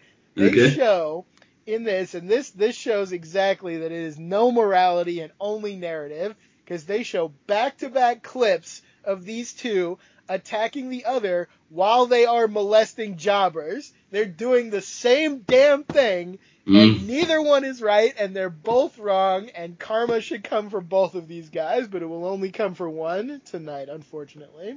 That's a good point. There's nothing wrong in what because maybe if heels like smiled more and just acted like they were enjoying like doing bad things, because it's almost like the difference is like, well, look at Beefcake, he's having fun, you know. Okay, so that makes everything okay. Vince McMahon. God. That highlighted the hypocrisy of this era tremendously to me, because it's like a clip of Ron Bass, he's doing something with Spurs, and they're like, Brutus Beefcake couldn't take it anymore, he came out to save this guy, and then instantly they cut to Brutus Beefcake like shaving some poor jobber who never did anything in his life to him, and Ron Bass comes out and they're like, and then Ron Bass, this piece of shit, came out and how could he do that? So it's just, there is zero morality in this era. It does not exist. Absolutely. And when things cannot get worse, Brutus the pervert gets a whip. So Jesus. He's in the ring, snapping the whip of Ron Bass to start the matchup. This is a terrible match because neither of these guys do anything interesting ever. And if you aren't into their stupid gimmicks, there's nothing to be here for. Like, there's no reason to come to this match. Yeah. I say a million times I'm going to remind people that this is the guy that main event Starrcade 94. Because the worst crime. Oh my god. Nothing. Like, my notes are there's nothing to say again unless you're getting off to what Beefcake gets off on, then there's nothing to say. It's a very specific search category on a disreputable site. And you can take a shot for every time Vince McMahon responds with, I don't know about that, to Jesse Ventura or anyone else. Which is a classic. Ventura made a great point that Vince cannot counter. Yes. I love the commentary is the only thing worth coming for, because at one point Ventura accuses Vince of putting on a toupee at 7 a.m. every morning, and Vince's only objection is 7. Yeah. Not only is that great banter, but also you know that Vince McMahon would be offended. Like, I'm up at 4 o'clock in the morning, taking my steroids and working out. How dare you say 7 o'clock? Right, yeah. I had this thing surgically implanted to my head, Yes.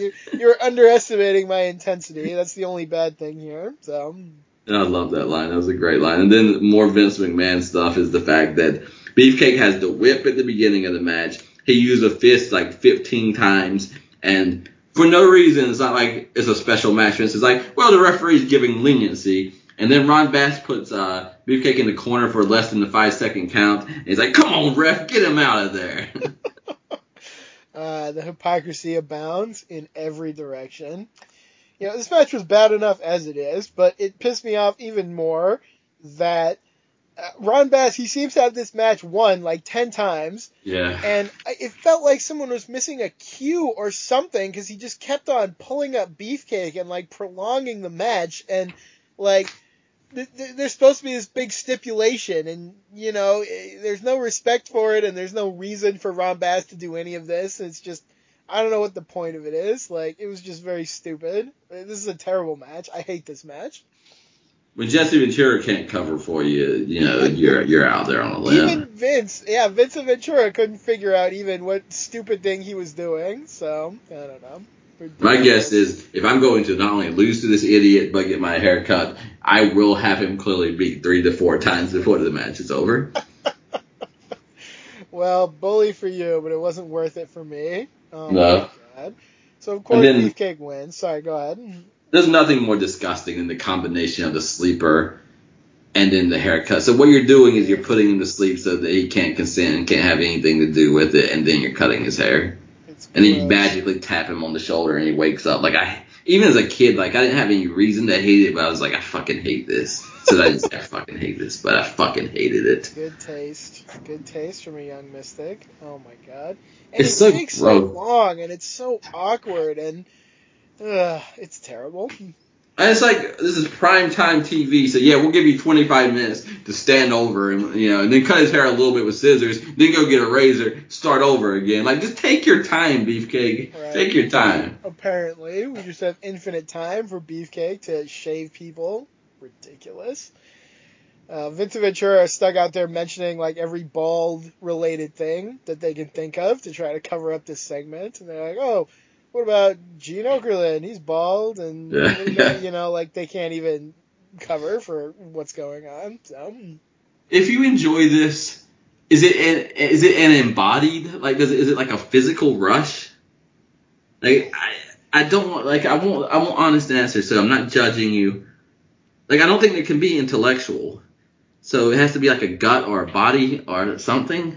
Is it like, do you feel like the guy's getting what they deserve? Or is it just like, oh, this is a wild guy? Or like, oh my God, hair being cut. Is it like watching people like run into something? Like, what is happening? Because the fans cheer it all the time. WWF gives time. Sure. People enjoy it. But like, if you told me right now, I will give you $1 million if you watch this segment and have honest enjoyment, I wouldn't know what part of me to consult to try to get that done.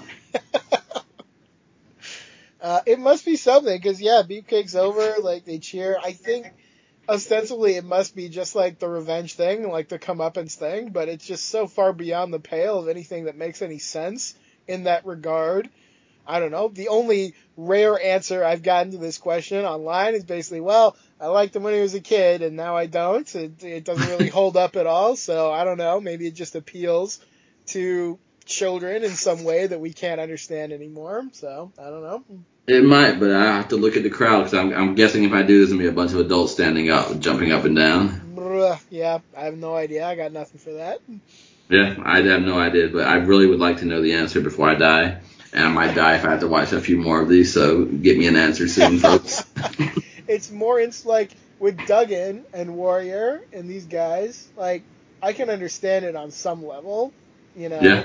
I don't really get it, but I sort of understand it. Beefcake is the most mysterious one to me, certainly. Yeah. Warrior is part of a whole tradition. I can understand the embodiment, number one, the physical, because the music, the paint, the just phenomenal like power that he has. And then if you're weird enough, he's connected to something with his hands and the warriors and the spirits and all of that. Yeah. Duggan, if you're that kind of like, oh my God, USA flag, hit them with a 2x4 because they're doing what they want to do inside a country that's supposed to be a free country. Good times.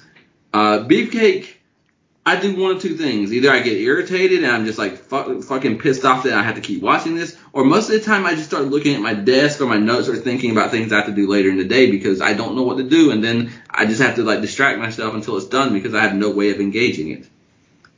Yeah, it's baffling. I don't even know what else to say about it. So, I I can't believe there's more of this guy. Like we're not even done yet. So, No, not close to done. He'll be there in '93.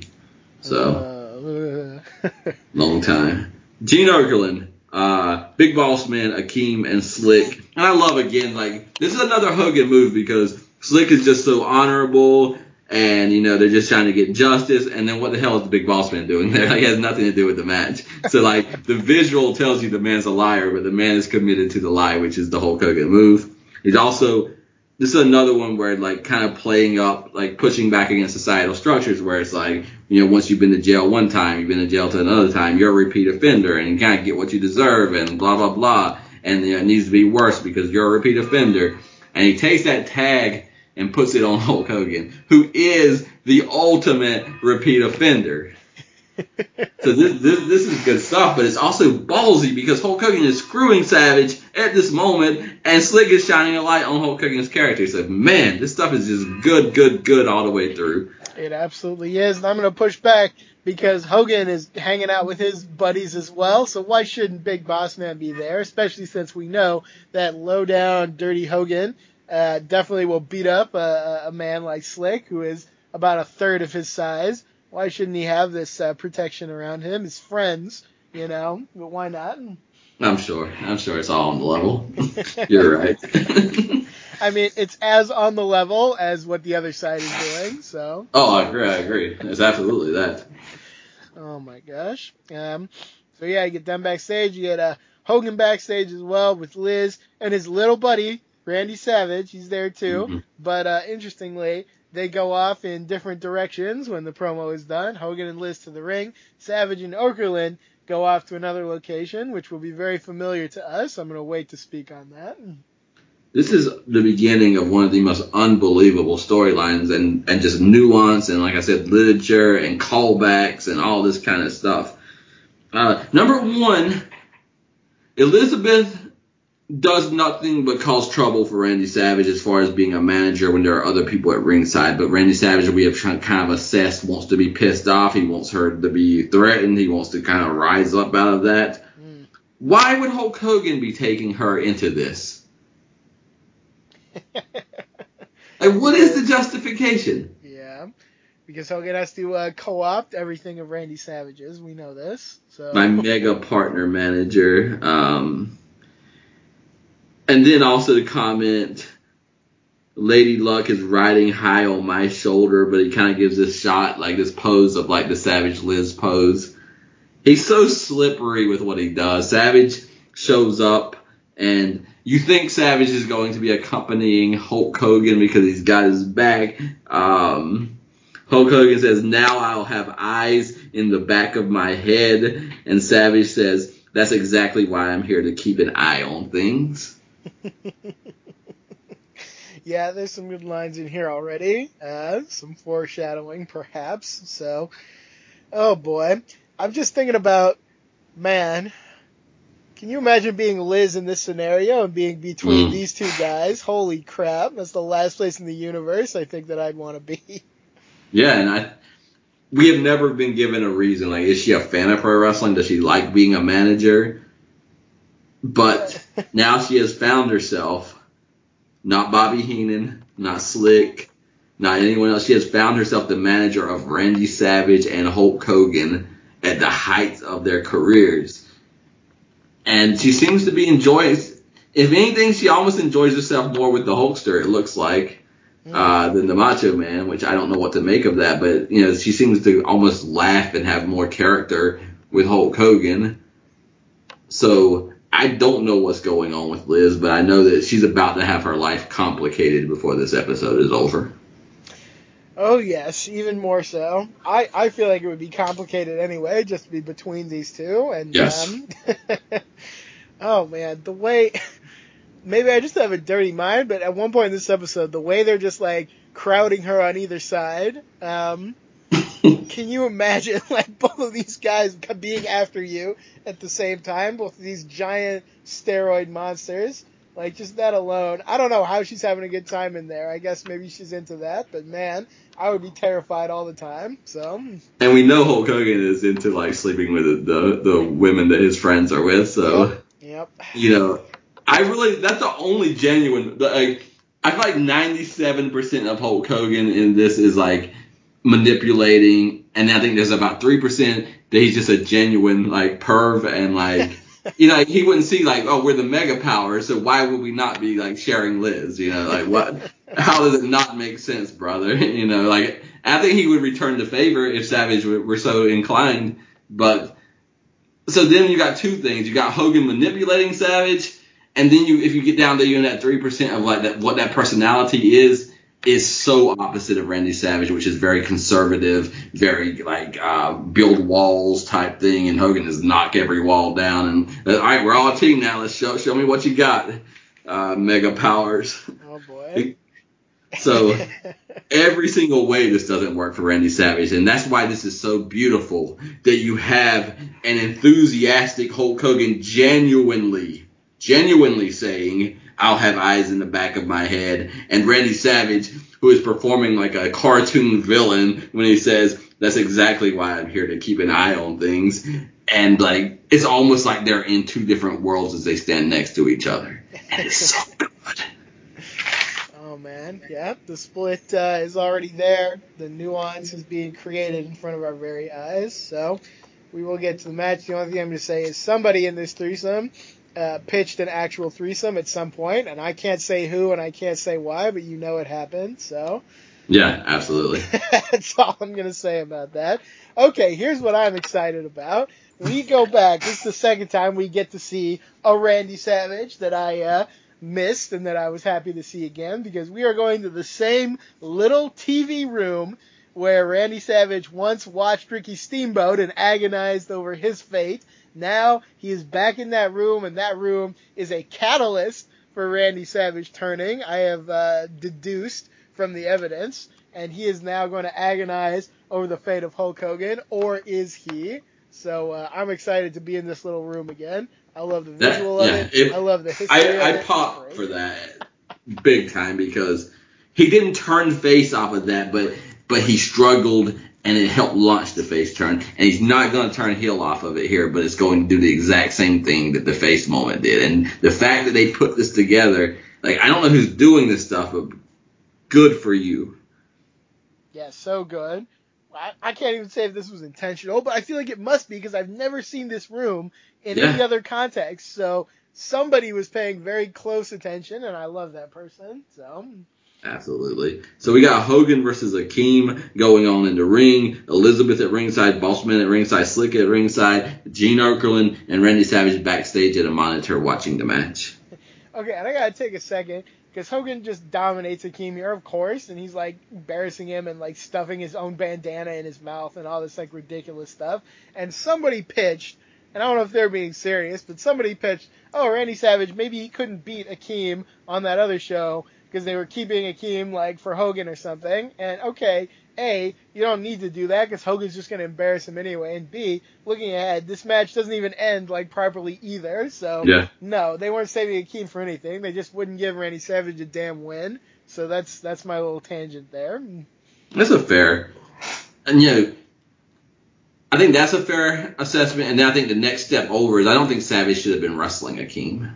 Well, like I said, he seemed to have feuded with Akeem for 49 weeks of his title reign, and that just shouldn't have happened. So, yeah. But watching Bad News Brown, the thought I had is I don't need Savage wrestling Andre. Like, if you want to have it, you can, but I don't need that. I don't need Akeem. I don't need anything that is the Hulk Hogan special. Right. Because Hogan's going to beat up all three men, but he doesn't surround all three like Savage. He can't do what Savage does like Randy Savage. Right. And Randy Savage can't do what Hulk Hogan does like Hulk Hogan. And, give me a Ted DiBiase feud, because that's natural coming out of WrestleMania. Put something into it. Then you not only have a great feud, but you have Savage and Hercules as an even better team, because then Hercules is coming in on that feud with DiBiase. Give me Savage versus the Brainbusters, Savage versus Arn, Savage versus Tully, and feud with Bobby Heenan. Give me a tag match with Demolition versus Randy Savage and Hercules. Give me all of this stuff. People his size. Keep him on that path that he started with Ricky Steamboat, and keep Hulk Hogan over here on the big man train.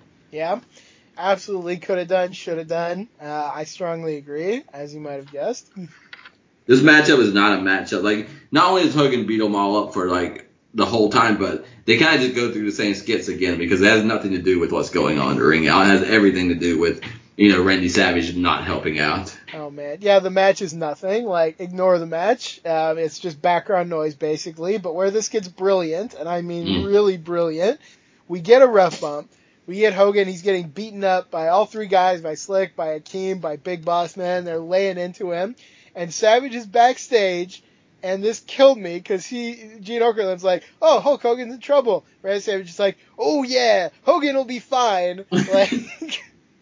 He has no interest in going down to help the guy, and yet there's another layer to it, because Savage, he's going to be completely right, because Hogan's just going to Hulk up and he's going to basically win anyway.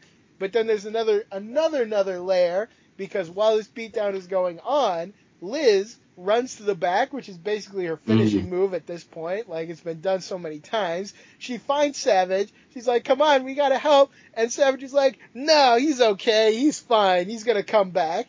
And again, he's totally right. This stuff is brilliant to me, because it is subverting what we have seen before. It is a turn without an actual turn. It is a layer of nuance. I absolutely love this whole sequence here. I do too. It's callback after callback. It's hanging a lantern on the thing, but it's never saying explicitly. So even Vince McMahon, who has to give some babyface privilege to Savage, but also wants the fans to know that Savage is also misbehaving, he'll never say it. What he says is, Macho Man has a lot of confidence in Hogan, and then the next time, maybe he has too much confidence in Hogan. So, And then the Liz thing's like, all of this really started when Randy Savage was being beat down, and Elizabeth runs away and comes back with Hulk Hogan, and a lot of questions abound. Like, what is Elizabeth's relationship with Hulk Hogan that she would come back there and do it? What does it do? Like, I feel like Savage is almost the kind of person that would rather die in the ring than have Liz run out and get another man and save him. But this is where we're at now, and now we've created a team, and at least underneath all of that is the intimacy of relationship. She went to get somebody because she wants to help you, because she cares about you. But now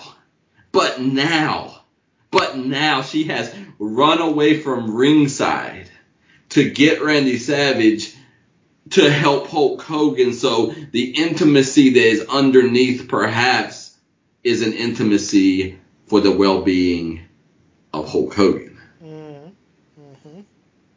It is wild. And then it's Randy Savage no-selling. Like, Randy Savage, he's learning to play Hulk Hogan's game. God bless him, because he's so on the sleeve about everything. And here he is lying kind of to Gene Okerlund, misleading him. And then even Elizabeth, imagine Elizabeth running backstage panicked, and he's no-selling Elizabeth. He sends Elizabeth back to ringside by herself. And so until later on, when the threat becomes the real threat, he's at the point that he would theoretically risk Elizabeth before he inadvertently too soon helps Hulk Hogan. That's where Randy Savage is after all of this. Well, I mean, that's Randy Savage putting Liz in harm's way is his whole MO, face or heel. We've talked about it. That's what he does.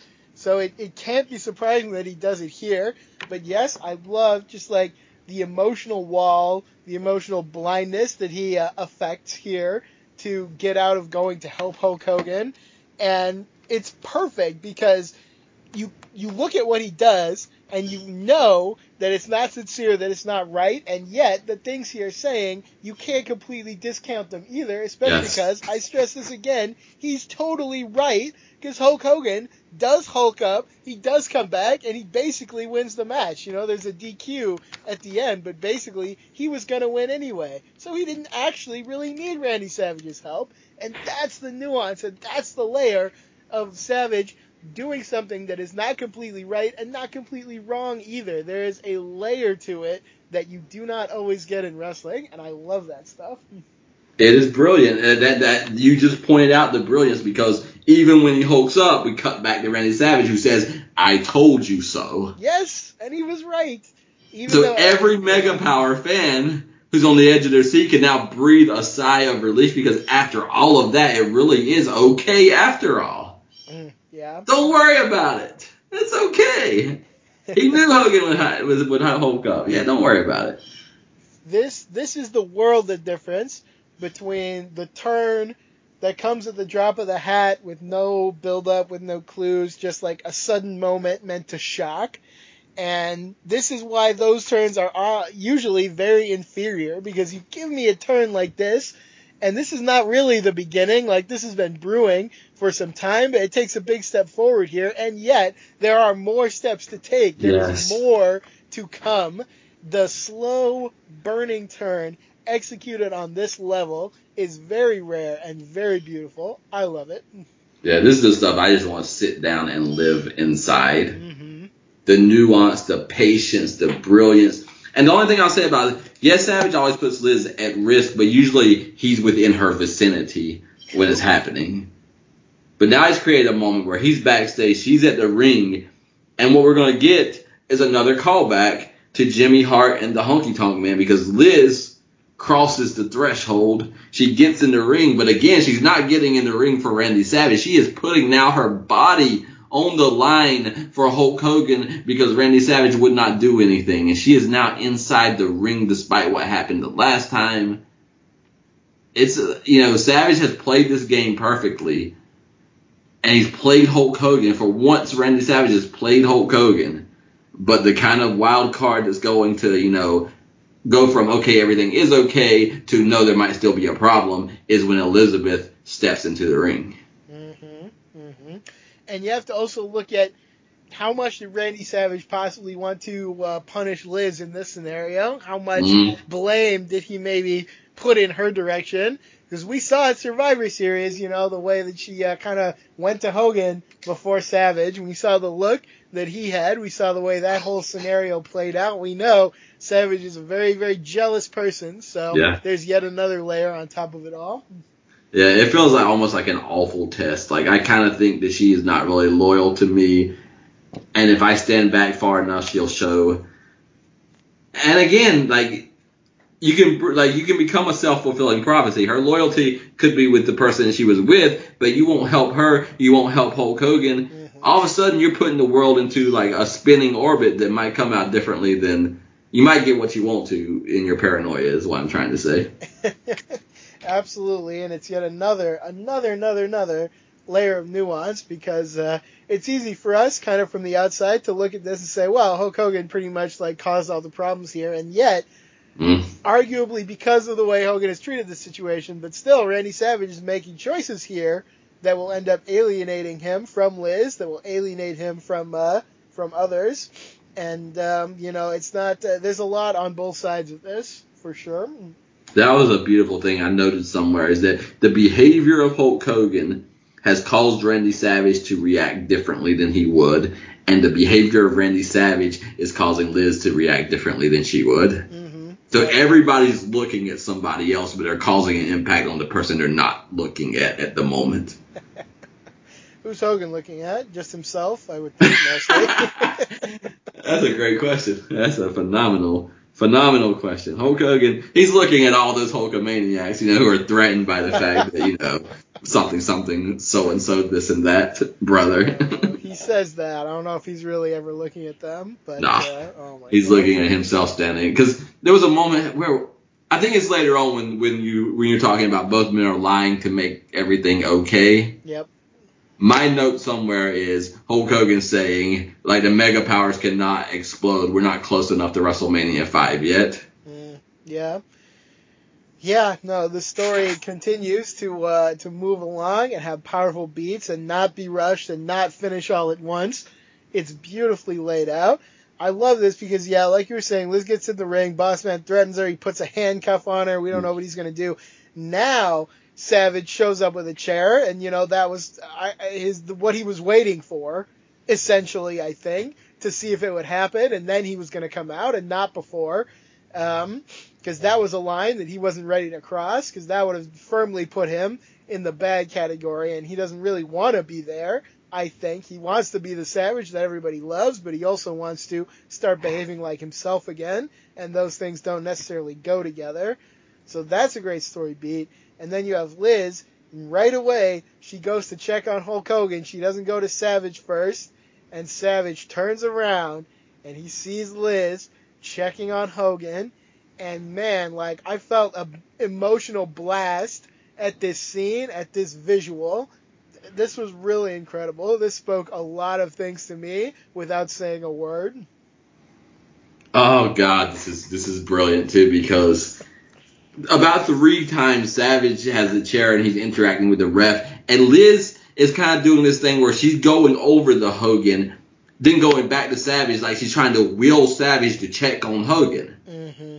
And again, absent his responsibilities, she steps in on behalf of Randy Savage. So Savage actually caused this thing, but by the time he finally looks around, all he sees is Elizabeth checking on Hogan, and it's no longer looks, it's no longer guessing. He snatches Liz by the arm, and they are staring at each other. And Hulk Hogan, I don't know what, this is why it's also so great, because I don't know. If I'm Hulk Hogan and I got brutalized, but I see Savage out there, do I think, well, Savage came out and helped?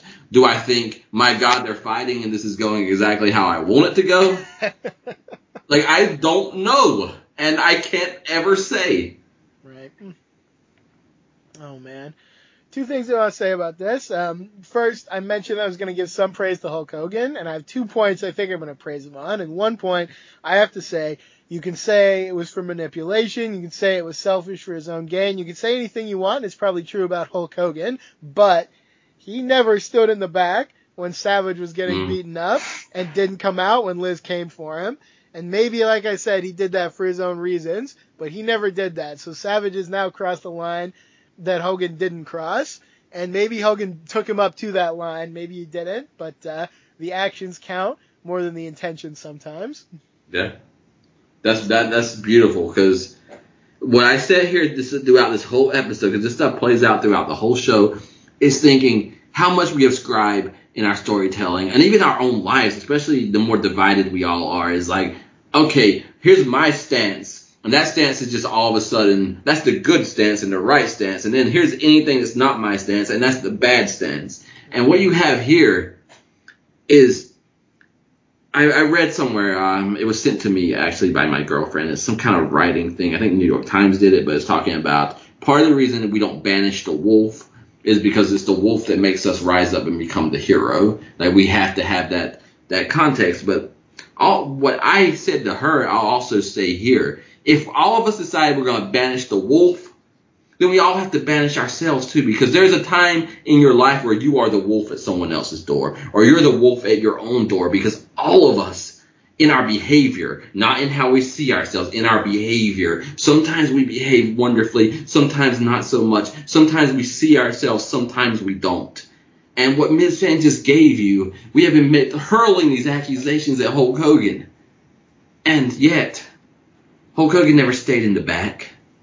And I think a lot of times genuinely helped Randy Savage and genuinely at times enjoyed what was going on. And Randy Savage has just crossed a line. So there is guilt on all sides right now. And there's confusion on all sides. And who knows if Randy Savage is being his best Randy Savage, his worst Randy Savage, somewhere in the middle. Who knows if Hulk Hogan is being his best self. But life is going to keep on moving. Interviews are going to come. Tag matches are going to become. And that sometimes there's no point where you can slow down, become aware, and get a hold of this thing. They both have behaved poorly, and they both escalated. And the mega powers are going to explode. And all hands might be dirty by the time that it's over. That is so powerful. There's a ton of powerful stuff on this whole show. There were three moments. This is the second point I wanted to make. There were three moments, I think, on this whole episode that we watched that really spoke very strongly to me. The first one was all the Bad News Brown stuff. I can't stress enough how strongly that spoke to me. The second one, Randy Savage standing in the back in that little TV room that forces him to cross lines that he wouldn't cross usually, saying Hulk Hogan is fine when he's not fine, saying that he will be fine, and being right and also being wrong, and that was powerful. But maybe the most powerful one of all is when Savage turns around and sees Elizabeth Hogan, and like the bottom dropped out for me there, because that was such a powerful, sad, lonely moment. And I saw in that one moment every feeling you've ever had if you've been in a relationship that is falling apart and you don't know how to stop it, and when you are doing things that feel right to you in the moment, and yet you feel uneasy deep down, and you think maybe you're doing the wrong thing, maybe you're driving people away, but you can't seem to stop yourself. Savage is on a train to a personal disaster here, and he sees it, and he knows everything that's going to happen, I think, and he knows the things that he's going to do that are going to be wrong, and he knows he's going to lose Liz in this moment, and he knows his friendship is going to fall apart, and his life is going to change completely. I feel like he sees it all in this moment, and it shifts things in a way that can't be unshifted. Something breaks in this moment, I think, and I don't know, it hit me in an emotional way that I rarely have felt in wrestling, and it's such a small moment that you could maybe even just look past it to the bigger story, but it's so personal, it's so deep, and it's so emotional, and I think it's one of the reasons this feud is one of the best feuds of all time. I had a wave of chills 3 times listening to your analysis and thinking about that segment. I think about being a teenager. I was more like Savage as a teenager, and then somewhere in life, I realized life was not as serious as I was making it. But I know what it's like to be guarded. I know what it's like to have a mind that can race ahead and interpret every bad thing. Like, I can never see the potential, but I can tell you 12 things that could go wrong. And I feel like Randy Savage is the kind of person, the same way he plots out a match that has 127 spots in it, and you memorize them, he has 127 ways in his mind that his world's about to fall apart. And it's going to fall apart. It's not even going to be quick, I better decide, am I going to lose the belt or I'm going to lose Elizabeth? My friend, you're going to lose everything. And Hulk Hogan is just the guy not to think about anything and just act in those moments. And Randy Savage is the guy to stand there. And we watched him before stand there and mean mug. And we're past that now. So we're watching Randy Savage, as Miz Fan said, clutching and clutching. And everybody knows this story, that when you're in this kind of situation and you're desperate and you're jealous and you're a lot of other things, the more firm the grip, guaranteed, is equivalent to the amount you're going to lose. Randy Savage is on top of the world, Miz Fan. He's world champion. He has the love of his life in his corner, and all of it is essentially already gone. Yeah. I feel like he's sliding down a cliff, and he knows that he's sliding down, and he sees the edge, and he just knows that there's nothing he can do. And the worst part is he also knows there's something he could do, and yet to do that, to go back on who he is, would break him in a different way that he also cannot do. Like, he would have to break himself to move in the other direction, even though the direction he's heading is disaster. So it's this terribly sad, lonely situation. And for Savage, it feels like there's just no way out, and it's a prison of his own mind, but it's one that I don't think he can escape. Absolutely. Absolutely. I want to know who in the world books wrestling in 1989, because we had maybe our best episode in the Legacy series talking about that Terry Funk, Ric Flair promo and the vulnerability and just the felt sense. And we're in 1989 again, and this stuff is happening all over again. Yeah. This stuff is hard to watch, but it's what I'm there for. It's what I'm here for, because I've said it a million times, like, your life is short. So if you're going to put something in front of me that I'm going to spend my time watching, I won't value in it. And this fall, in 2 weeks, I'm doing an independent study. A student requested, she wanted to know, like, how is it that I can watch stories, or collectively we can watch stories, and human beings can be changed by stories. So we're doing an entire independent study on how stories change us. And one belief is, kind of from an evolutionary standpoint, that life was so dangerous and the threat was so big and you could so easily lose your life that you needed somebody to tell you, show you, if I go out and I do X, Y, and Z, am I going to be okay? Am I going to die? Am I going to make a choice that I can't come back from? So let me watch you so I can have the emotional investment and I can see what happens before I make a choice. And we are watching some of the worst case scenarios for what happens if you fill in the blank. And it's playing out in a way that's genuine, that is layered, that is real, that you sit there and you're watching entertainment and you're not saying, oh my God, look how smart I am. I know that this is not this. You're sitting there and you're in it and you know what's going to happen before it happens. And yet when it happens, it only validates the experience more because it's happening on a real, lived, human level. Good stuff. Yeah. The storyline has definitely lived up to everything that I hoped it would be, and more, honestly. Like, it's a powerful story, and it's one that I haven't actually seen all of before. So yeah, this is some amazing good stuff here. There are things I don't know, and I will say really quick, www.lopforums.com. I do not want to know the answer to this. So, what happens to Elizabeth? Because I know she's not going to be managing Savage after WrestleMania. Does she leave?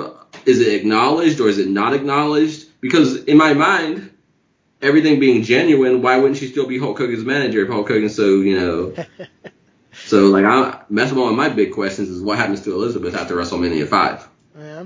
I don't remember exactly. I won't try to answer because you don't want to know anyway. But if she does leave, if she's not still with Hogan, I think we know the answer why she's not. It's because Hogan was never really interested in Miss Yeah. Elizabeth, except for maybe that 3%.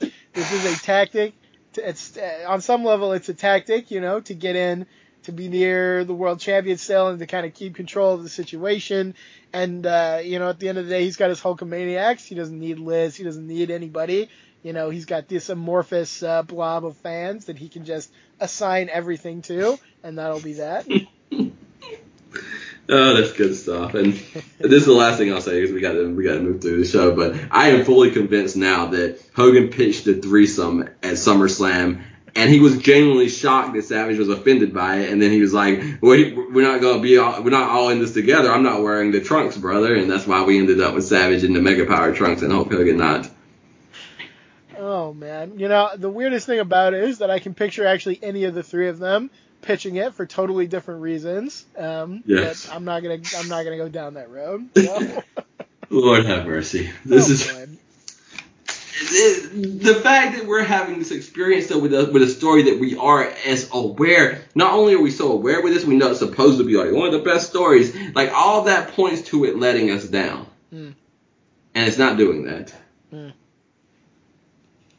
Oh man! Somehow we transitioned to Gene Okerlund with the honky tonk, man. From the most nuanced to the least nuanced, we couldn't have swung farther. I like, I don't really like, but I like that Honky Tonk Man is actually extremely honest in his promo. He basically says his strategy never changes, and it's true. Actually, nothing about him ever changes. He's as one note as they come. Although somehow less annoying a little bit than some other one-note characters, so take that for what you will. Yeah, I also noted that his strategy never changes. Very true. Gene Okerlund with the Warrior, his body and his face is starting to look like the Warrior he'll become. His hair might be a little different. Hollering, he will not deny defeat to the Honky Tonk Man. Again, saying nothing of value, and now we're into the ring. Good for Honky Tonk Man, who got ran over for the IC title, to get this match where he actually has a legitimate match with the Warrior and doesn't fall so easily. I think he might have been better off not having this match. I think we all might have been better off, but yeah. Yeah. With Ultimate Warrior's promo, I literally just copy and pasted my note from his other promo, and I didn't have to add a thing. So yeah. That's fair. His strategy never changes. So we have two guys who are very proud of never changing, never evolving, never becoming better in any way. So this is cruel to put this match on the card and have that Ron Bass and Brutus Beefcake match also on the card. Like, that's a very cruel thing to book. I don't know what they had. They had to punish us for enjoying that last segment so much, I guess.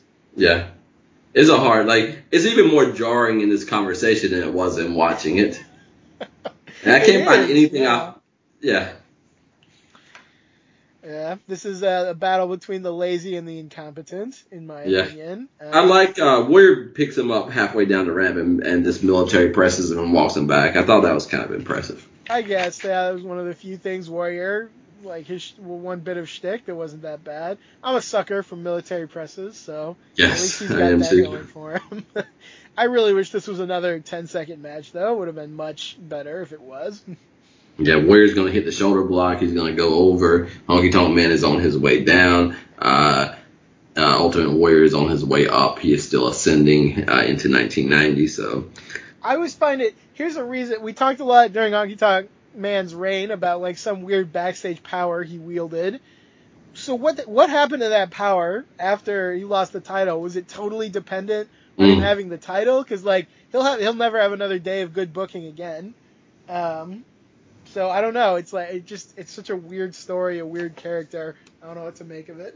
It's a great question because it doesn't really make sense either way because it seems like he doesn't really have the power if he can lose it, but also he did do some things that seems like he made things be different than they were going to be. So sure, yeah. I mean, the stories are out there. He's got such a long title reign, and I'm glad we at least got some justification for that. I can buy that people bought tickets to see him lose, because that, I would like to see him lose. I would rather not see him at all, but like in the context of the era, I get it. But still, it's just very strange. I can see that. And so This is the best day for Honky Tonk Man. I have nothing but good things to say about him, which is a statement about the Ultimate Warrior at this moment. Yeah. Gene Okerlund is with a laughing, happy Slick and company. I feel like there's a lot of laughing heels at this time. So, yeah. Slick is celebrating the brutal beatings that they have given to Hulk Hogan, so he's looking on the upside. And he is the first to really call out. He wonders how close the Mega Powers really are, and he also wonders how many beatings Hogan can keep surviving. So this is interesting. One of the most interesting things to me about all this is the way they reacted on commentary and how Gene Okerlund reacted, and we're going to talk about that more. But basically, trying hard to downplay a possible problem with the Mega Powers, whereas you have guys like Ventura and Slick saying no, they really do have problems, and look who's gonna be right. Absolutely. You got some BS journalist Vince McMahon stuff at the end of the show, which I won't mention. It's amazing how you can cover something if you want to cover it, and boy, he patches over that thing real quick. Absolutely. I love Slick saying, how close are the Mega Powers? I wonder. He just kind of leaves it hanging. And then he says that Boss Man and Akeem are not like that. What Big Boss Man starts, Akeem finishes. Yeah, I mean, you don't see them fighting over a woman or anything like that. Nah. They come out to help each other. So, who's really the good guy in this scenario? Good questions. Another interesting promo is coming up with Jesse Ventura, Bobby Heenan, and the Red Rooster. I love the dynamic and the way they play this. I really enjoy this whole segment that's coming up. This whole storyline is actually, well, there are some very good things about it. I'll just say it that way. So we go back with Ventura. He's with Bobby Heenan and Terry Taylor, a.k.a. the Red Rooster, who is part of the Heenan family. And the best part of this feud is it's all about everybody shitting on Terry Taylor as a guy who basically totally sucks. And I don't like Terry Taylor. I think he's very boring. I don't think he's interesting at all. And by all accounts, he's one of the biggest racists who was ever in wrestling as well. So fuck him. And it's all about how much he sucks. So, yeah, it's great. I enjoy that very much. Yes. So Bobby Heenan says, Red Rooster has limited speed. And Jesse says, he is pretty slow. And he says, he has limited strength. He says, he is kind of puny. He has limited skills. He's pretty clumsy. And Rooster's like, in the background, but they just keep going. So I love it. Red Rooster sucks. We talked about this when the York Foundation and Michael Wall Street. I was like, this thing could go to the moon, and then Michael Wall Street left, and Terry Taylor starts, and then it won't really get to the TV title. So. Yep, absolutely. So yeah, Heenan takes on a guy who everyone agrees sucks, and it's just to prove that Heenan can manage anybody, I guess. And now we're having a special match where Heenan is actually going to be mic'd up, and we're going to get to hear him through the whole match, which I love. I think that's actually a great gimmick, and they play it off very well here as Terry Taylor fights Tito Santana. Yeah, I will just say really quick, I forgot. This is absolutely, I believe this is 100% a rib and a spoof on Ric Flair. We got the knee drop, you got the tights with the letters on it, you got him strutting and being, making sounds. And it's a year after Ric Flair didn't come to the WWF. And you got Akeem the African Dream, who's also not a spoof or a rib on Dusty Rhodes at this time. I never thought about that. But yeah, no, I think you're really onto something. Like you said, thankfully the Brainbusters weren't punished for Flair not coming in. Someone else was punished instead, and I'm glad it was someone who deserved it for being terrible. So absolutely. And that's the thing that makes this so good. You could not, if Terry Taylor did not suck, this segment would. Funny enough, yeah, if they'd taken someone who was actually good and made it out that they sucked, then that wouldn't have worked. So weirdly, they found the perfect thing for him to do. It's a terrible gimmick. Terry Taylor, we don't like him either. But this match, it's fun because, A, you got Tito Santana, who is always great. And then you got Bobby Heenan, who is great even when he doesn't have, a mic attached to him at all times. And you get to hear everything he says in this match. And he is just so funny, so good. I love... There's some great lines because he's like... Terry Taylor, he's, unsure of himself. He's looking over at Heenan, and Heenan's like... Don't look at me. I'm not going to help you from over here.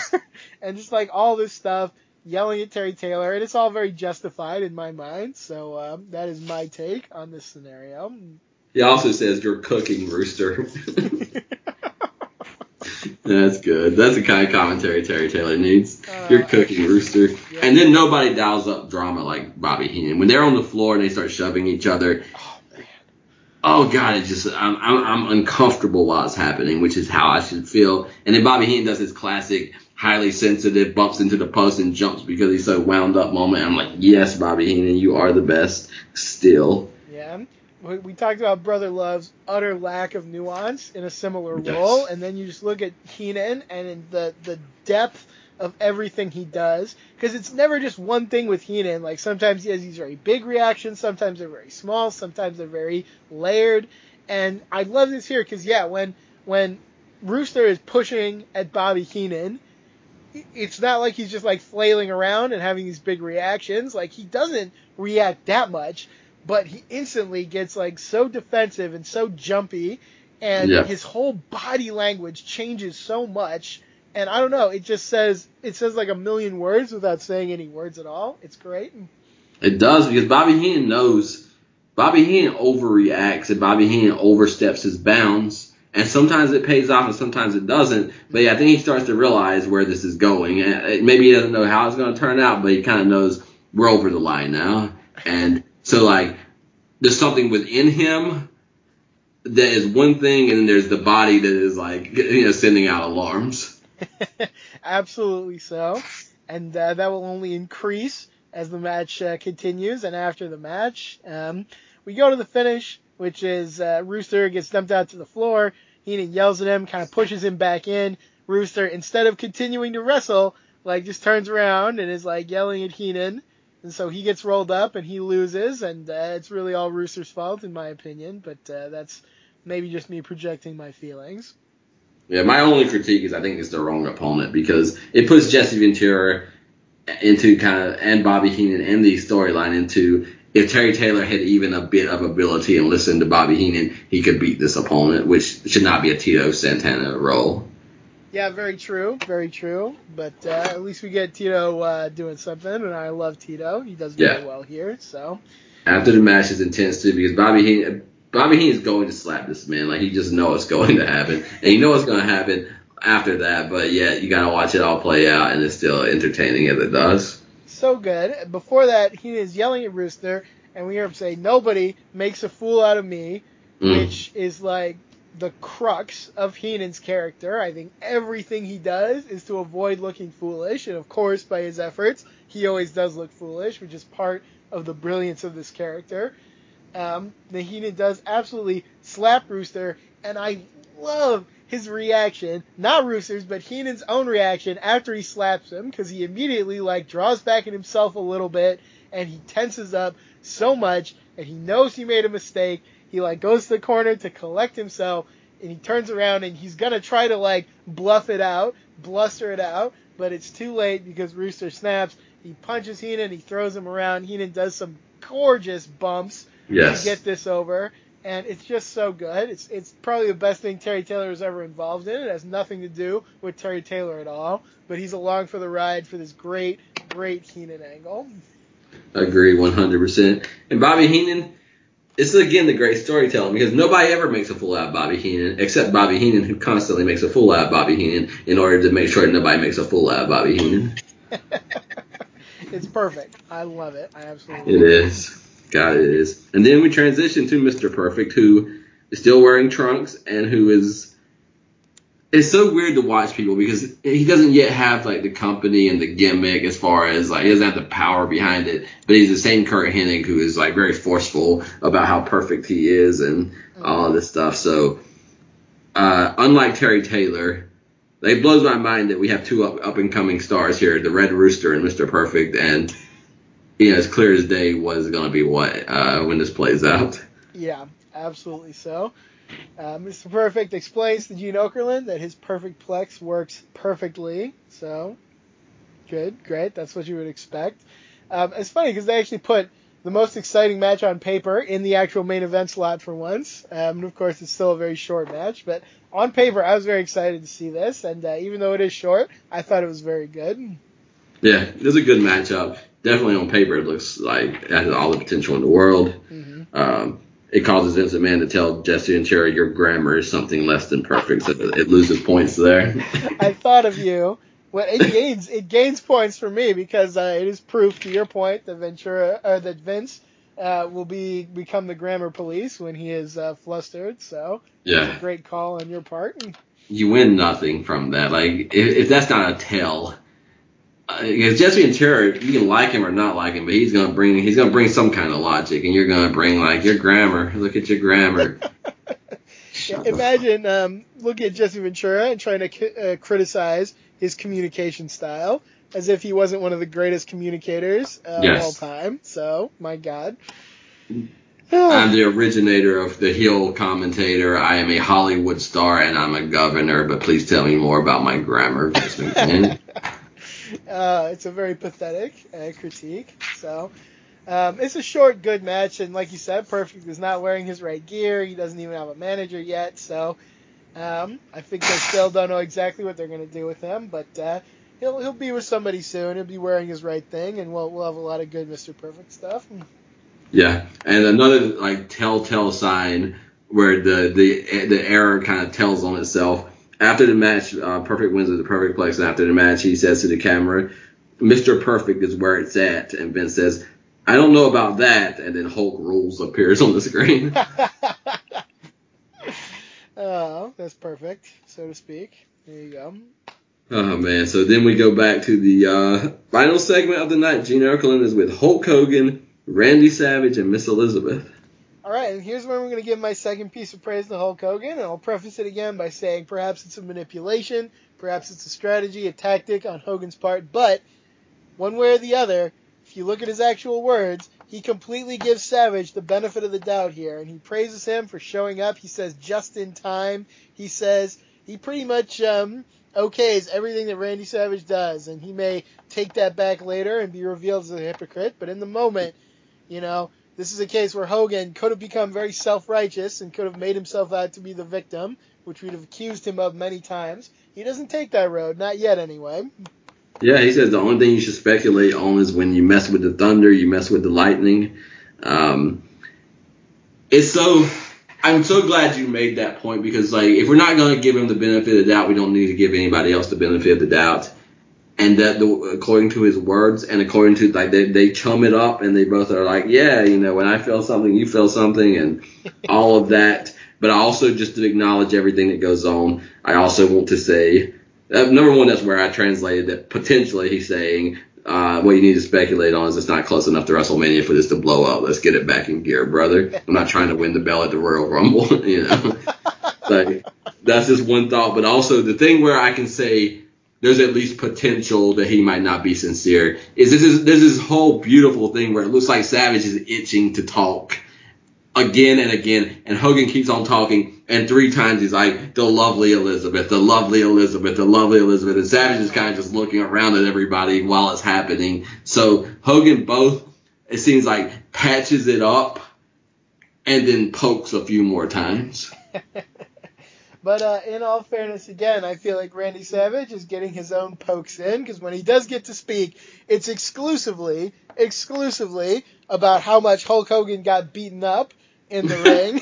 He's like, oh yeah, I was watching and you got splashed so many times and that hurt me. And then you got hit with the nightstick and they beat you up and that hurt me too. And it's like all about the bad things that happened to Hogan. So there's definitely, you can see some passive aggressiveness on both sides here. And they play it beautifully. It's exactly what is needed at this part of the feud.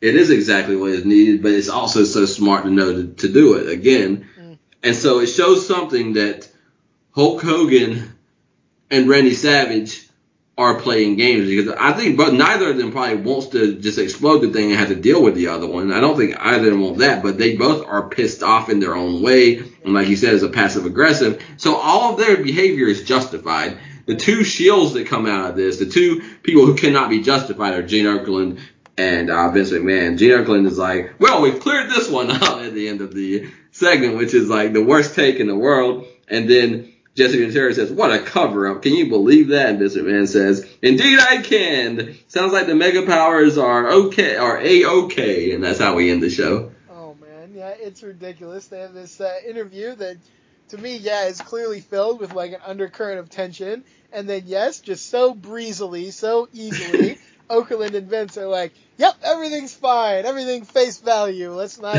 think about it anymore. So, oh my God. These people, they want to say they're journalists and they want to like look down on Bobby Heenan and Jesse Ventura, and yet stuff stares them in the face and they just pretend it's not there. It's fascinating because who has the most to lose here? You know, is it Hulk Hogan? Is it Randy Savage? No, it's Vince McMahon and Gene Okerlund who need their baby faces. Yeah, come on, stop it. Well, you saw how hard Okerlund will take it when Hogan turns heel in many years. So yeah, no, they rely on these people for sure. It's something about the narrative too. Like right now, they are both under the grace. Like Randy Savage benefits from Hulk Hogan as much as like we've talked about how he hurts from Hulk Hogan, but right now, like all the good forces of that side of the line want to give them the benefit of the doubt 10 times over because they know the minute that it goes wrong. Like why should it? Like Randy Savage is good, Hulk Hogan is good, Miss Elizabeth is good. It's like the Genesis story, like the hardest thing to understand if you want a literal interpretation of any kind of story. Like the Genesis story is like, why have a tree? Why have a snake? Why have temptation when you have perfection? And the Gene Okerlund, Vince McMahon idea is if you have three people who are nothing but good, no evil here, all good. Like, where does evil come from? Where does disruption come from? Where does paranoia come from? Where does the mega powers exploding come from? No, great points there. Oh, God, wow. What a story. This is one of the great stories. Like, I legit looked at that card and I thought, I don't even want to sit through this. And we ended up with one of the great stories in the history of wrestling to unfold here. That's the great thing about this era, and it's the great thing, to be honest, about not relying only on the wrestling itself to put your card over, because when you have these great stories, the wrestling, it's not always the most important thing, like you said. I love great wrestling. I will always gravitate towards it, but great wrestling is not only what happens between the ropes. If it was, then Ring of Honor would have taken over the world in like the 2000s or whatever your preferred wrestling style is. You've seen it somewhere. And at the end of the day, it's the big story stuff that really is the best, that really puts wrestling over the top and sets it apart. Yeah. And if two people ever were wrestling all night, Hulk Hogan and Randy Savage wrestled about 4 matches during that show. Yeah, no kidding. Oh, man. So I don't know. I didn't realize there were going to be this many stops before they exploded. I'm glad there is. I don't really know what's next because we got a Boss Man cage match somewhere. We got a tag match somewhere. So I'm super excited about letting this play out. I think we have the Rumble, we have the main event, and another Saturday night's main event, all before WrestleMania still. So wow. we got a lot to do. I will say the power of the January Saturday night's main event is that when we were in '88 and I saw that there were 4 shows before WrestleMania, I kind of thought, oh my God, can we just get on with it? I know what's going to happen. And after one episode of this, I'm thankful that there's 3 more before WrestleMania. Yeah, absolutely so. They've really got the great story going on. And that's, I think, the difference, because as much as we were looking forward to WrestleMania 4, this has the better story. Honestly, This is almost more akin to Hogan and Andre, which is one of the greatest stories that has ever been told. And so far, this is right up there with that one. I agree. Yeah. That's a hell of a statement, because I think there's a point in my life where I wouldn't have said either of them was one of the great stories. I like them both. Well, they both involve Hogan, so we are predisposed against them. But yeah, they're really big, and they're really big. People like them, but it blows my mind how much I like Hogan and Andre. And then, like, if you had said anything less than it's right up there with Hogan and Andre, I don't think I could have agreed. It's right up there with Hogan and Andre. Yeah, no, absolutely. It's such top tier, great stuff, man. I love it. So next is the Royal Rumble? Next is the Royal Rumble. Yeah, we've got a lot of big stuff happening there. We also have, I'm excited for this, Harley Race versus King Haku. So be interesting to see how that comes about. I think we have Rockin' Robin on it too. We have the last ever women's title match. Well, last of this era. Won't be back until Alundra Blaze comes along. But yeah, we got women's match on here. We've got we got some good stuff on this card. It should be exciting. Yeah, it'll be very interesting. I know John Studd wins, but I have nothing else. I don't know what happens. I don't know how the Rumble goes. And it's a 30-man Rumble. I'm not sure if the other one was or not. That was 20. This is the first real 30 minutes. This is the first actual pay-per-view Royal Rumble. It's going to start really coming into what it's going to be here. So there's a couple things, if I'm remembering right. I know one thing in particular in this Rumble that I'm really excited to see, but there should be a lot of good stuff. Oh, two things. There's a lot of good stuff in this Rumble. Nice. This is actually a really good Rumble if you put aside the winner, especially, which admittedly, is a little disappointing. But put that to one side. This is going to be a great Rumble. I'm excited for it. Absolutely. I'm ignoring the fact that I think there's a pose down somewhere on it, but... Oh, yeah. Well, yeah. Rick Rude and Ultimate Warrior are going to have a pose down, and Bobby Heenan will be there, so hopefully he can save it for us. That's about where Ultimate Warrior needs to be at this point. I'm sure the match will be as good as any other match he's had.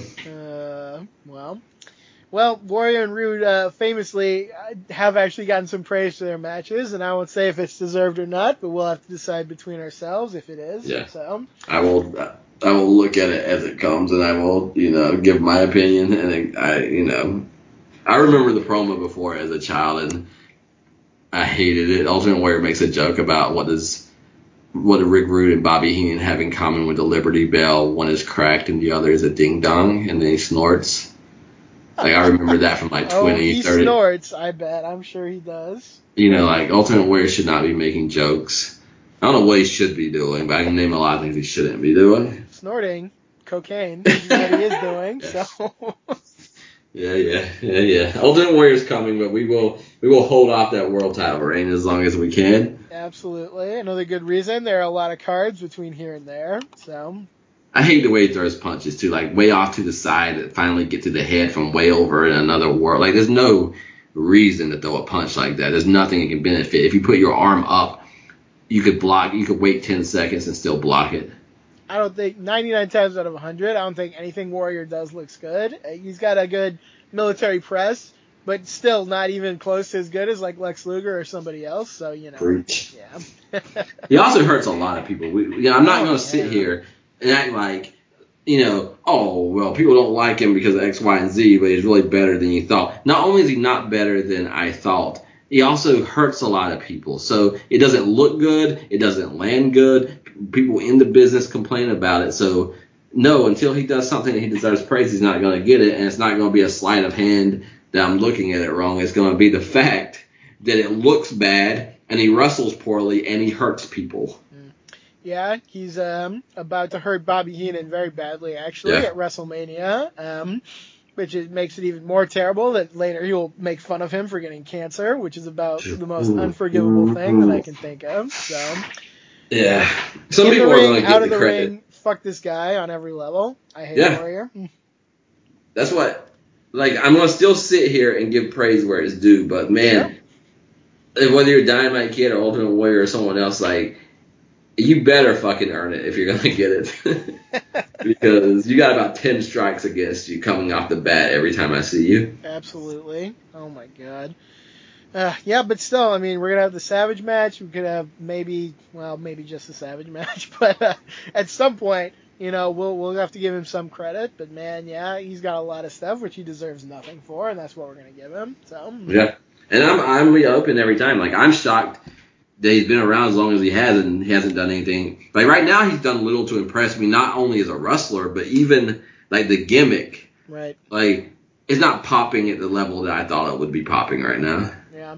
No, I agree. I mean, it's over, but it's not, so much over the other baby faces that I'm thinking this guy has to fight Hogan, so I don't know. Yeah. And that might be partly why it doesn't work out, because how many people get a babyface victory over Hulk Hogan at the height of his career at WrestleMania, and they pull a nice 6 months or 9 months out of it, or whatever, 10 months or whatever there's never been a bigger launching pad than that, and we'll see what he does with it when we get to it, but I'm guessing someone out there could have done more with that opportunity. Sure feels like it, but we'll see when we get there. Yeah, so 1989 is upon us. I was dreading it. I'm always scared when the calendar changes, as if the magic's going to go away with it, but so far it has not happened. I mean, it's got to go eventually. We know some years are not as good as others, but yeah, we're on a very good track right now. So, okay, all right. I think that is everything. So thank you very much for listening to the show. If you want to shout us out, I'm on Twitter. I'm at SpectralGent. Give me a shout. Give me a follow. Also, as my learning colleague said, www.lopforums.com for a lot of great conversation. Be sure to type that whole URL, or you can navigate there through WrestlingHeadlines.com, our main page site. And last, definitely not least, do check out all the other great programs on LOP Radio. A lot of great ones on there. Hey, speaking of our main page, you see Hustle came back to the site? Absolutely. Yeah, that was so the first cool. time I've been excited in a long time for something like that. Very cool. Yeah, we love Hustle. One of the absolute all-time greats. Back on WrestlingHeadlines.com, formerly LordsOfPain.net. So do check that out. Check out the hype. He is great. We love to have him around. He's also someone who, like, when I was in the forums and when I was on LOP Radio, like, he is a good human being behind the scenes, and he will do for you if he thinks that you're offering something. He's not one to kind of just pick sides based on this or that. If you deliver, he's decent to you, and I respect the guy a lot. Legitimately great guy, and all my interactions with him as well. Reminds me of Steve a little bit, who I miss dearly. Yeah. We need somebody that has a genuine connection to the space. Yeah. I love people like that. So good. Okay, that is all we've got. So we will be back with the first pay-per-view edition of the Royal Rumble. It's going to be very exciting. Until then, Mystic, take us home. Until next time, don't let the legacy be dictated to you. Rewatch, revisit, rewrite.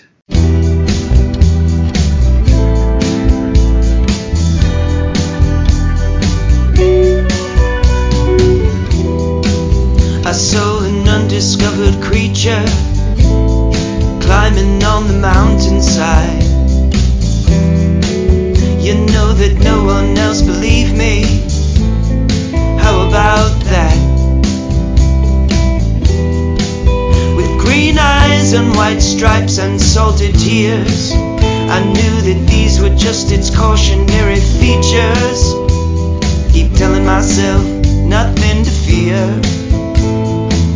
It's just an undiscovered creature coming up to meet you. He's the one that's scared. It's just an undiscovered creature coming up to meet you. He's the one that's scared. The undiscovered creature. The undiscovered creature. I never saw this one in books or heard a myth of it. Looks like it came from underwater. I thought I'd seen every life form, but there it is, an undiscovered creature coming up to meet you. He's the one that's scared. It's just an undiscovered creature coming up to meet you. He's the one that's scared. The undiscovered creature. On and on and on and on and on and on. The undiscovered creature. On and on and on and on and on and on. With green eyes and white stripes and salted tears, I knew that these were just its cautionary features. Keep telling myself nothing to fear. It's just an undiscovered creature coming up to meet you. He's the one that's scared. It's just an undiscovered creature coming up to meet you. He's the one that's scared.